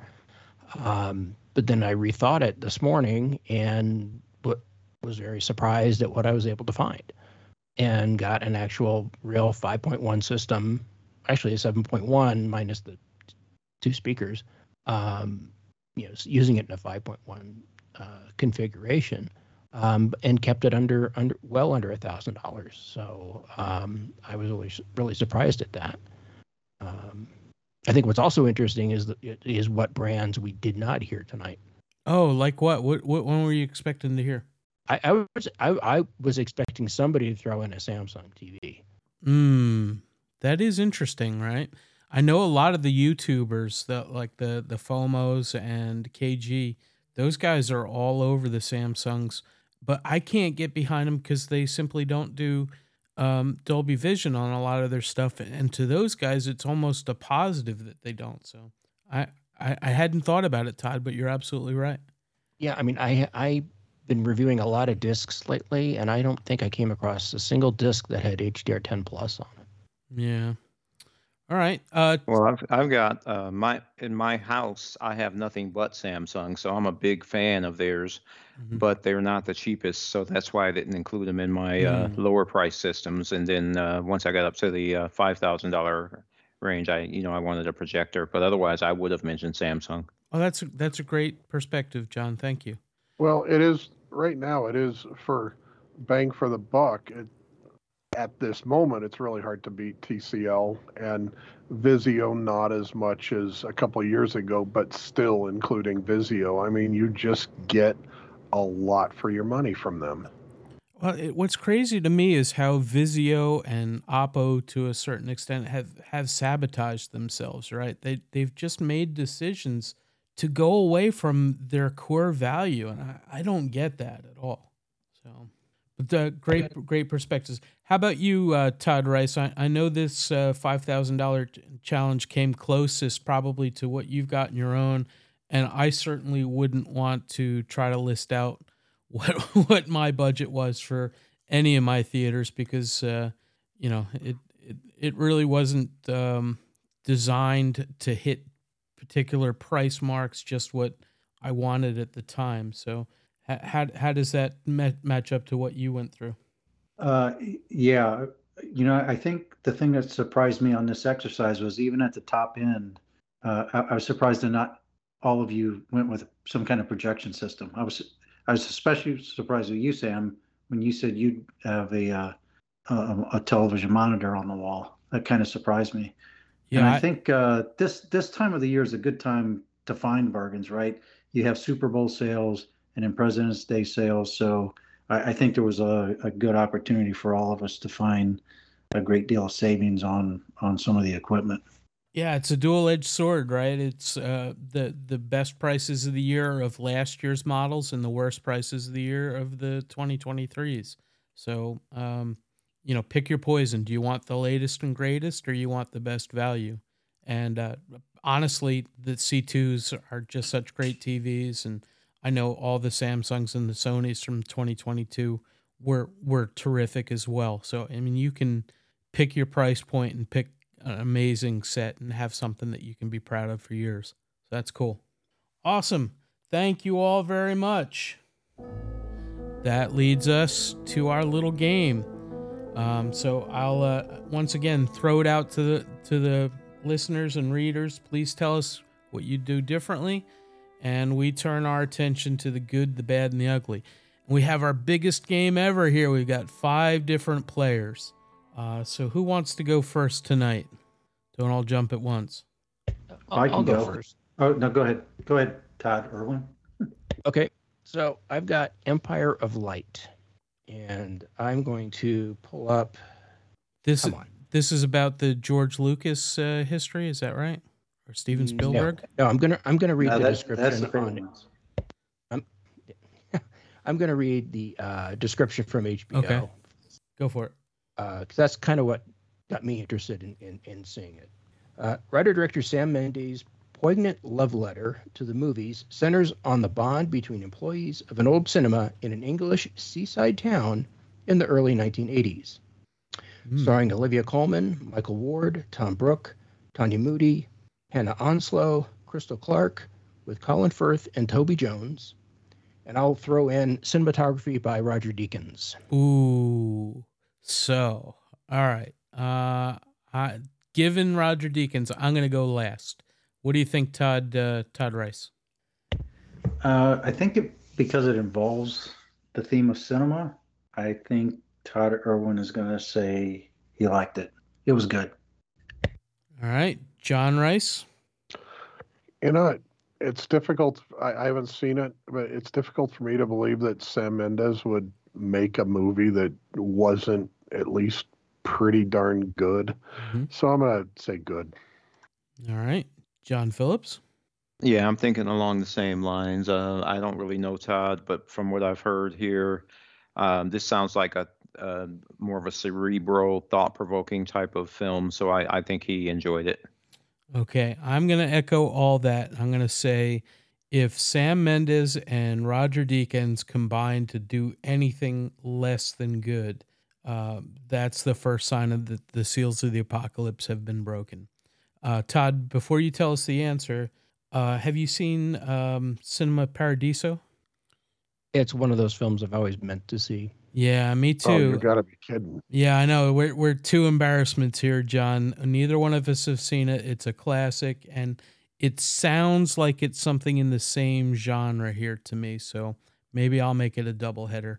But go ahead and tell us, Todd. Good, bad, or ugly? Bad. No. I was afraid of that. Oh no. Why is it so bad?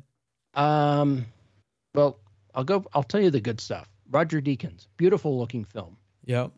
Okay. And he deserved the Oscar nomination for this film, which he did get. And the performances are outstanding. Okay. The real problem with the movie is that the magic of the cinema is almost completely missing from the film. Ooh. In what way? The plot? It's just not there. Yeah. You could easily transplant this entire storyline into any workplace situation.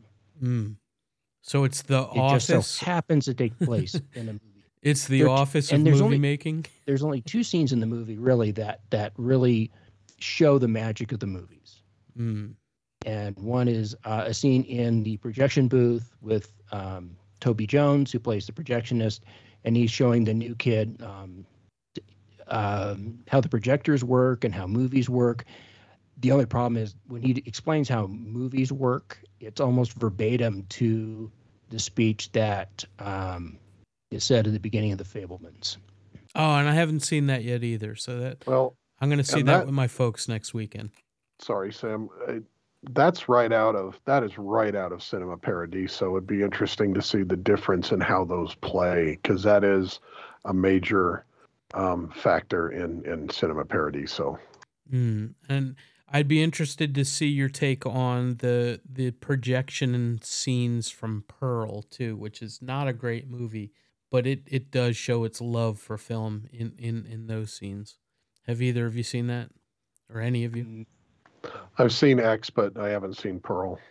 Yeah, I'm not a fan of either of them. I keep hoping that they're gonna somehow turn to my taste, but neither of them have been. All right, who's up next? I'll go. Go for it. So my pick is Elvis, the Ooh. recent semi-biopic of Elvis and his relationship between Colonel Tom Parker. Okay. And the fall and rise of a 50s, 60s, early 70s superstar rock person. Yep, I've seen it, so I'll go last. Todd Irwin, have you seen it? You have think whether Todd Rice might have liked it or not? I reviewed it. And did you give it a positive review? No. Oh, okay. John Rice? Well, Baz Luhrmann is one of those love-hate things. I have seen it. I'm not quite. I sort of enjoyed it because I realize it's not a biopic. Maybe it makes me think of, well, anyway, like Blonde or something. It's not as unhinged as Blonde, but I'm gonna guess he probably didn't like it. At least a bad or an ugly. All right. Swing vote, John Phillips? Yeah, in this case, I think I would be the swing vote because I have not seen the film, but I've heard a lot of chatter about it, and it's all been positive. I am almost certain I will enjoy it because I'm just interested in the history. And kind of like John Rice alluded, I'm forgiving of it doesn't have to be absolutely on point as long as it doesn't represent itself as being a documentary. I expect that. So that's the way I would look at it. So I would think he enjoyed it as well. I did see it and I had mixed feelings on it.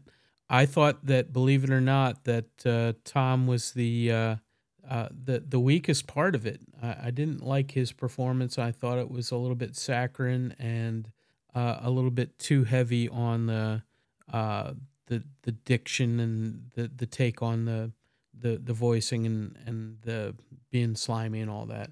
I absolutely loved the performances within it, and I thought that it looked like $1 million on screen and on an OLED with HDR. It's got some of the best HDR. What's the word I'd even use for it? But just sparkles that come from things that are on top of the action, right? That there's, just I think most of it's CGI, I think, but I thought it looked pretty good. I think as a movie, I'd call it like a B-. But do I think that he thought it was good, bad, or ugly? I'm going to come down on good, and somebody else had something to add before we go to the verdict. The word you're thinking of, I think, is highlights, Sam. No. It's not even the highlights. HDR highlights are key to it, but there are just the general dynamics of it. Yeah. Because it's those highlights in motion, if that makes sense. Things are kind of, it's Vegas showy, and I think that it does that better than any other just general highlights in a movie ever. It's very visually dynamic. Yep. So it's Baz Luhrmann, you know. Yep, for sure. All right, give us the verdict. So I was entertained by it. Mm-hmm. I think I would have to say good, but and the but is it was just so glossy and so it was like 3 hours long. Yes. But there was so much more, and I'm of the age, I'm 59, so when I was a kid, Elvis was a big deal. Yep. You'd watch all the movies on the 3 o'clock movie theater on a local station, and this kind of treated him like that, right? Like Elvis is a mythical, larger than mythical life figure at this point, right? Yeah, almost like a superhero. Yeah, and I get that, right? Because even during the Vegas days, the guy wore a cape, for gosh sake. Yeah, and he did karate kicks and all that. Sure. But I think a more proper treatment of the Elvis story would be like on Netflix or Amazon Prime or Hulu, a 10-part series or several season series for each decade, because just from what I remember as a kid seeing in the newspapers and the National Enquirer, that the craziness that surrounded him, buying people cars or getting on the jet plane just to fly from Nashville to Colorado for a peanut butter sandwich. Yeah. The guy was a really complicated figure, and as entertaining as I found the movie, I still thought it was just scratching the surface of a very complicated person, and the relationship with a very manipulative and controlling manager. Yep. But it's not a story that goes away, right? We see that today with some of the contemporary artists, how they make fortunes and other people hangers on take it. So I think it's such a complicated life story that it deserves a better treatment than what I got in this film. So although I was entertained, I don't know what the right category is, right? Maybe a little ugly. I thought, like I said, I enjoyed it, enjoyed the music, and learned some things that may or may not be true. You'd have to do some research, but and even back then, like the artists, like he would perform like 2 shows a day. Those guys back then, the Tom Jones and all that, they do 2 shows a day. And then when I was doing some research, he had a mobile recording studio, so he's doing 2 shows a day and recording during the day. I mean, it was so complicated a person that I think it's difficult to do it justice in a 2 or 3 hour movie. Excellent. I think you were just wishy-washy enough to not come down in any category to make it it an easy call. I was entertained, but Yeah. I just I would recommend people see it. I wouldn't say don't see it, but then I would say follow up with some research, because the true story is even more bizarre than what you saw on the screen, I think. Excellent. So we got the Johns left and me. You guys want me to go first, or one of you want to jump in? Take your pick. All right, I'll Okay. go. My choice was Licorice Pizza, Paul Thomas Anderson, and that's all I'm going to say about it. Who wants to jump in on the guess here? I'll go. I think this is something Sam would like. I saw it. I thought it was okay. It's different, and I do like different. I get a little tired of the smash 'em ups and explosions. I found it to be entertaining. I think Sam will say it was good. All right. I'll go. I Go for guess. I'm not sure. I mean, I've known Sam for 20 years. I mean, Yep. interacted with him. I'm just not sure P.T. Anderson is your cup of tea. So I'm gonna say probably bad, but not ugly. Okay. John Phillips. I am flying blind here because I have never heard of this film, but based on the title alone and what I think I know about you, Sam, I'm going to say you enjoyed it. Okay. Have you seen any other Paul Thomas Anderson movies? No, Okay. not to my knowledge. Okay. Todd Irwin. I'm going to say you liked it, but I did not. Okay. All right. You ready for the real answer? Definitely bad. There were elements that I liked, but I did not like either character. I found nothing to root for in either of them, which I guess is kind of the point. I do like Paul Thomas Anderson movies. And I gotta say, overall, he comes up with things that make you think, and there was nothing within this movie that I found that I could cling to, despite being in the target audience for the era of nostalgia that he's evoking. There was another recent movie with, what the hell? I just had it on the tip of my tongue. That was the same general age, and I had similar complaints. But nostalgia is a hell of a drug, right? And if your audience isn't with you on what you found so magical about a particular age, it is very, very difficult to get them on your side. And was not impressed with the acting abilities of the leading lady, Miss Haim. I don't know much about her music or her family, who also starred in this with her. The lead actor was very good at being a slime ball, but I mean that's all there was there, right? Didn't find a whole lot to hang my hat on to root for, to have hopes or be even interested in how this was going to resolve itself. So kind of a bummer. I was looking forward to it. Licorice Pizza is another term for a vinyl audio disc. There's a great soundtrack, but how that relates to this particular story kind of escapes me. That's all I got to say. All right. I totally agree with you, Sam. Okay, good. I'm glad I'm not on my own. And- I haven't read any of the reviews, by the way. I'm definitely going to research it tomorrow. You can look up mine. Okay, great. We'll do. We'll put But it in the show notes. Licorice Pizza, during the time that movie took place, was a chain of record stores. Also. That's right. It was like a Tower Records competitor. Yeah, more, and I think they got taken over by Sam Goody. Okay, and so also really dating ourselves there. Yeah, but also never referenced in the movie, right? I don't remember. Yeah. Okay. All right, John Phillips. I'm picking you because I know this movie and I don't know John Rice's, but yours was up with Beowulf. You want to say anything about it, or just let us go at it blind? Oh, no, I'm not going to say anything until after you guys Okay. chime in. All right. Let's go with John Rice to start with. All right. Well, I saw this when it came out on video, which has been 15 years, I think, and I have it on Blu-ray. I've just never watched it. And believe it or not, I've actually read Beowulf. In the original Middle English? I think it was the original text. Yeah, it was, one of those like honors English classes in high school. And it is It is a wild story. I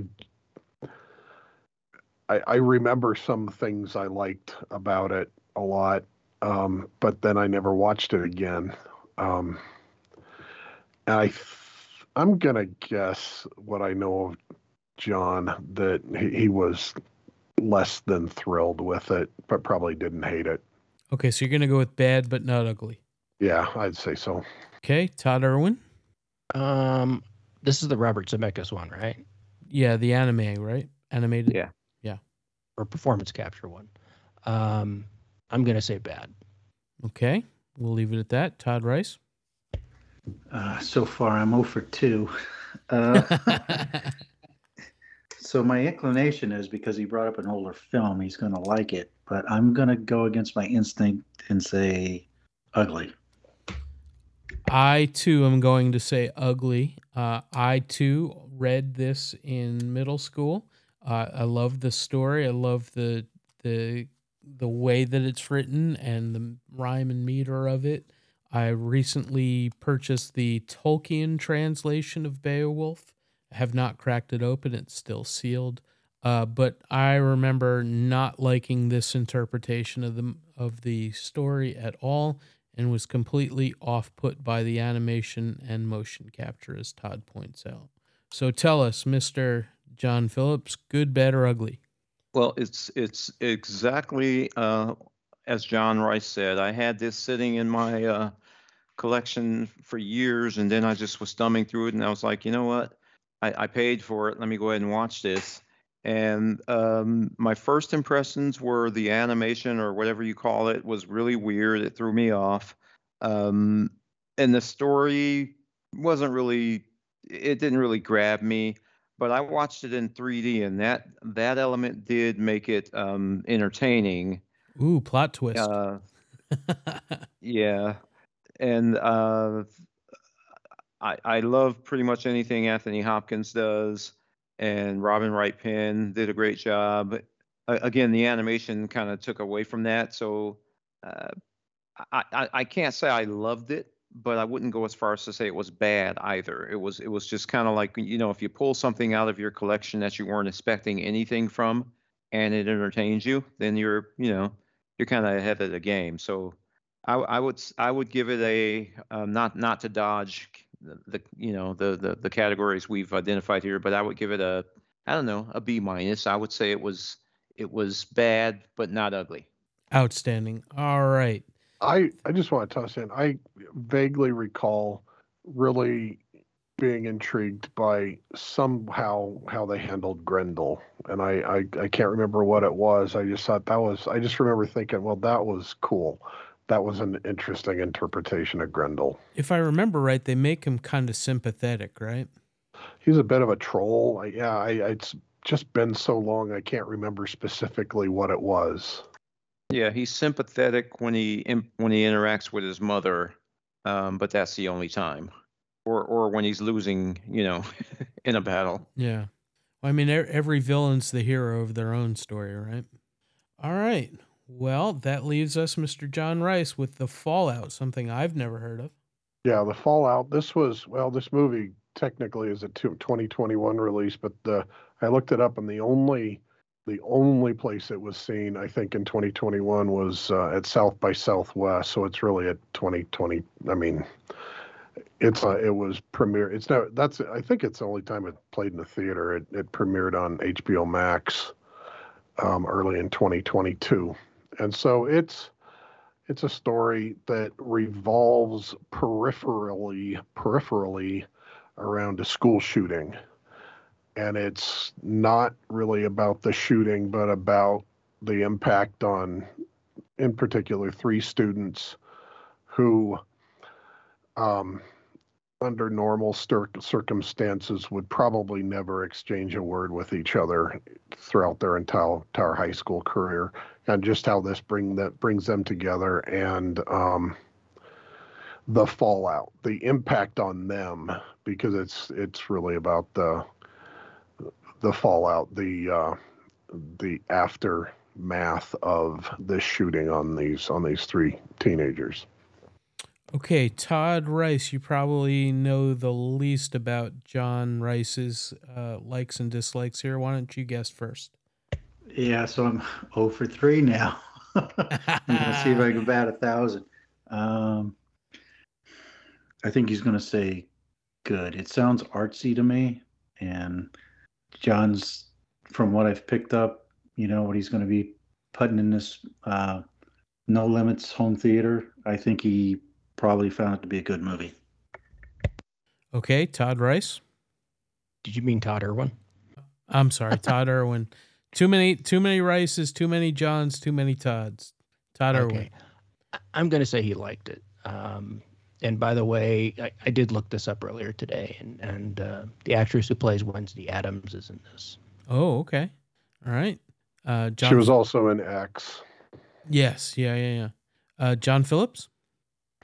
I think that this movie, it sounds like it deals with relationships, and it does deal with tragedy, but it deals with relationships. And I think, based on what I know about John, he probably he didn't really talk about the technical aspects of the film, but as far as the story, I think John probably enjoyed it.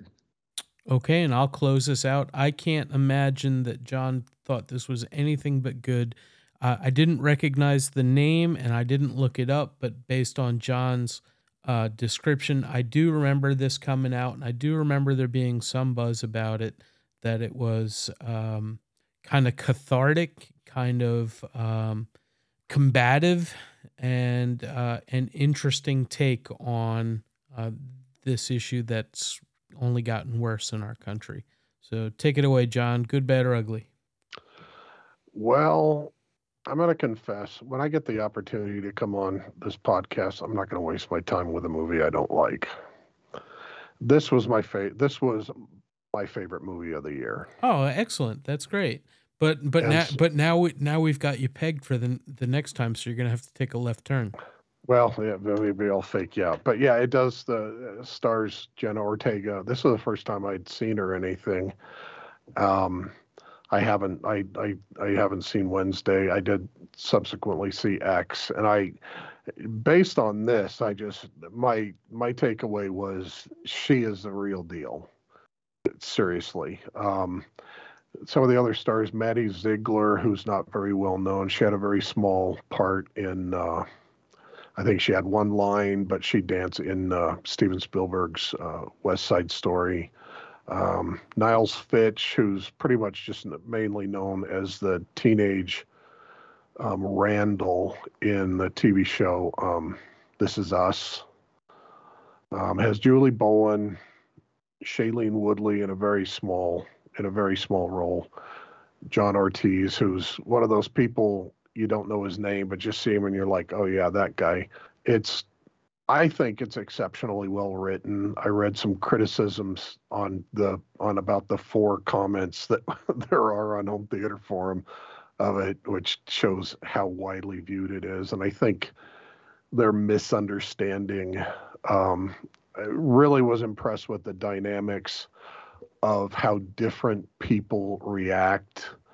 Especially one of the things I found particularly interesting was 2 of the sets of parents. The one set of parents who are wanting so much for their daughter to overcome this and recover, that they're very realistic, that they're actually impeding her by being excessively positive and kind of not letting her progress in her way. And then there's another set of parents who are just completely absent. And there was a comment that, well, no parent would do that. It's like, yeah, except the ones who do. And because not all parents cares about their kids. Yeah, and everybody processes things differently, whether it happens to them or somebody that they love, and knowing how to support somebody in that is not something we're taught, right? Right. And a detail I found especially intriguing is the one character who is undeniably the most who who was harmed the most through this, is the one who is most able to recover from it. And I also want to point out, I was really appreciated that this is such a political thing, and it could have gone highly political, and it doesn't even slightly. Oh, that's great. Because that's not what it's about. Yeah, that's exactly where I thought you were going to say, is that, there was, left-leaning liberal and right takes on this. And I'm happy to hear that's not the case. There is none of that. And it has one of the most impressive final scenes I've ever seen in a movie. Well, that's high praise, John. And it's still on HBO Max, or how did you see it, or how? Yeah, I think it's still on HBO Max. I liked it so much. It was on sale on iTunes a while back, and I bought it there, just figuring knowing I'd have it and probably get a better, get a better image, because I'm not sure it's even available on disc, modern days. Sure. Yeah. Well, that's high praise, and I'm really happy you found something to dig into, and I will definitely check it out. All right. It's definitely one of those slow burn, completely dialogue-driven movies. I mean, we eat those up too, as much as we do shit blows up good movies. All right. Well, with that said, we're going to take us out of here. Anybody have anything they want to promote or point folks to, particularly you, Todd Irwin? Anything you've reviewed lately you want folks to see on the forum? Check out my review of The Fabelmans, and if you're listening to this the day that this is recorded, today is the last day you can enter to win a free digital copy of The Fabelmans. That would be February 20th. It's the last day you can enter for that. All right, Fabelmans, good, bad, or ugly? Oh, good. Oh, good. Okay. Great. I'm going to see it next weekend with my parents, so we're looking forward to it. Awesome. John, anything final to say? I'm good. Okay. JVC and Sony, stop charging extra for your 3D emitters. I concur. And bring 3D back so that I stop being the villain on Home Theater Forum telling people it's not coming back. It's not coming back. It's not coming back. Todd Rice, final word. Thanks for having me on again, Sam. I had a great time, and I learned a lot from Awesome. the other three guys here. Thanks. Thank you so much for giving us the idea. You guys are always welcome back on the show when you have something interesting to bring to us. I've been looking forward to doing this show for 2 months. We have at least one more super cool, different take on the industry lined up, coming soon. Hint, hint, can't tell you any more than that. But look forward to more Home Theater United shows coming up soon. And we'll talk to you guys, all of you guys again, I'm sure of it. So thank you all very much. Have a good night. Happy President's Day. And talk to you next time. All right. Thank you.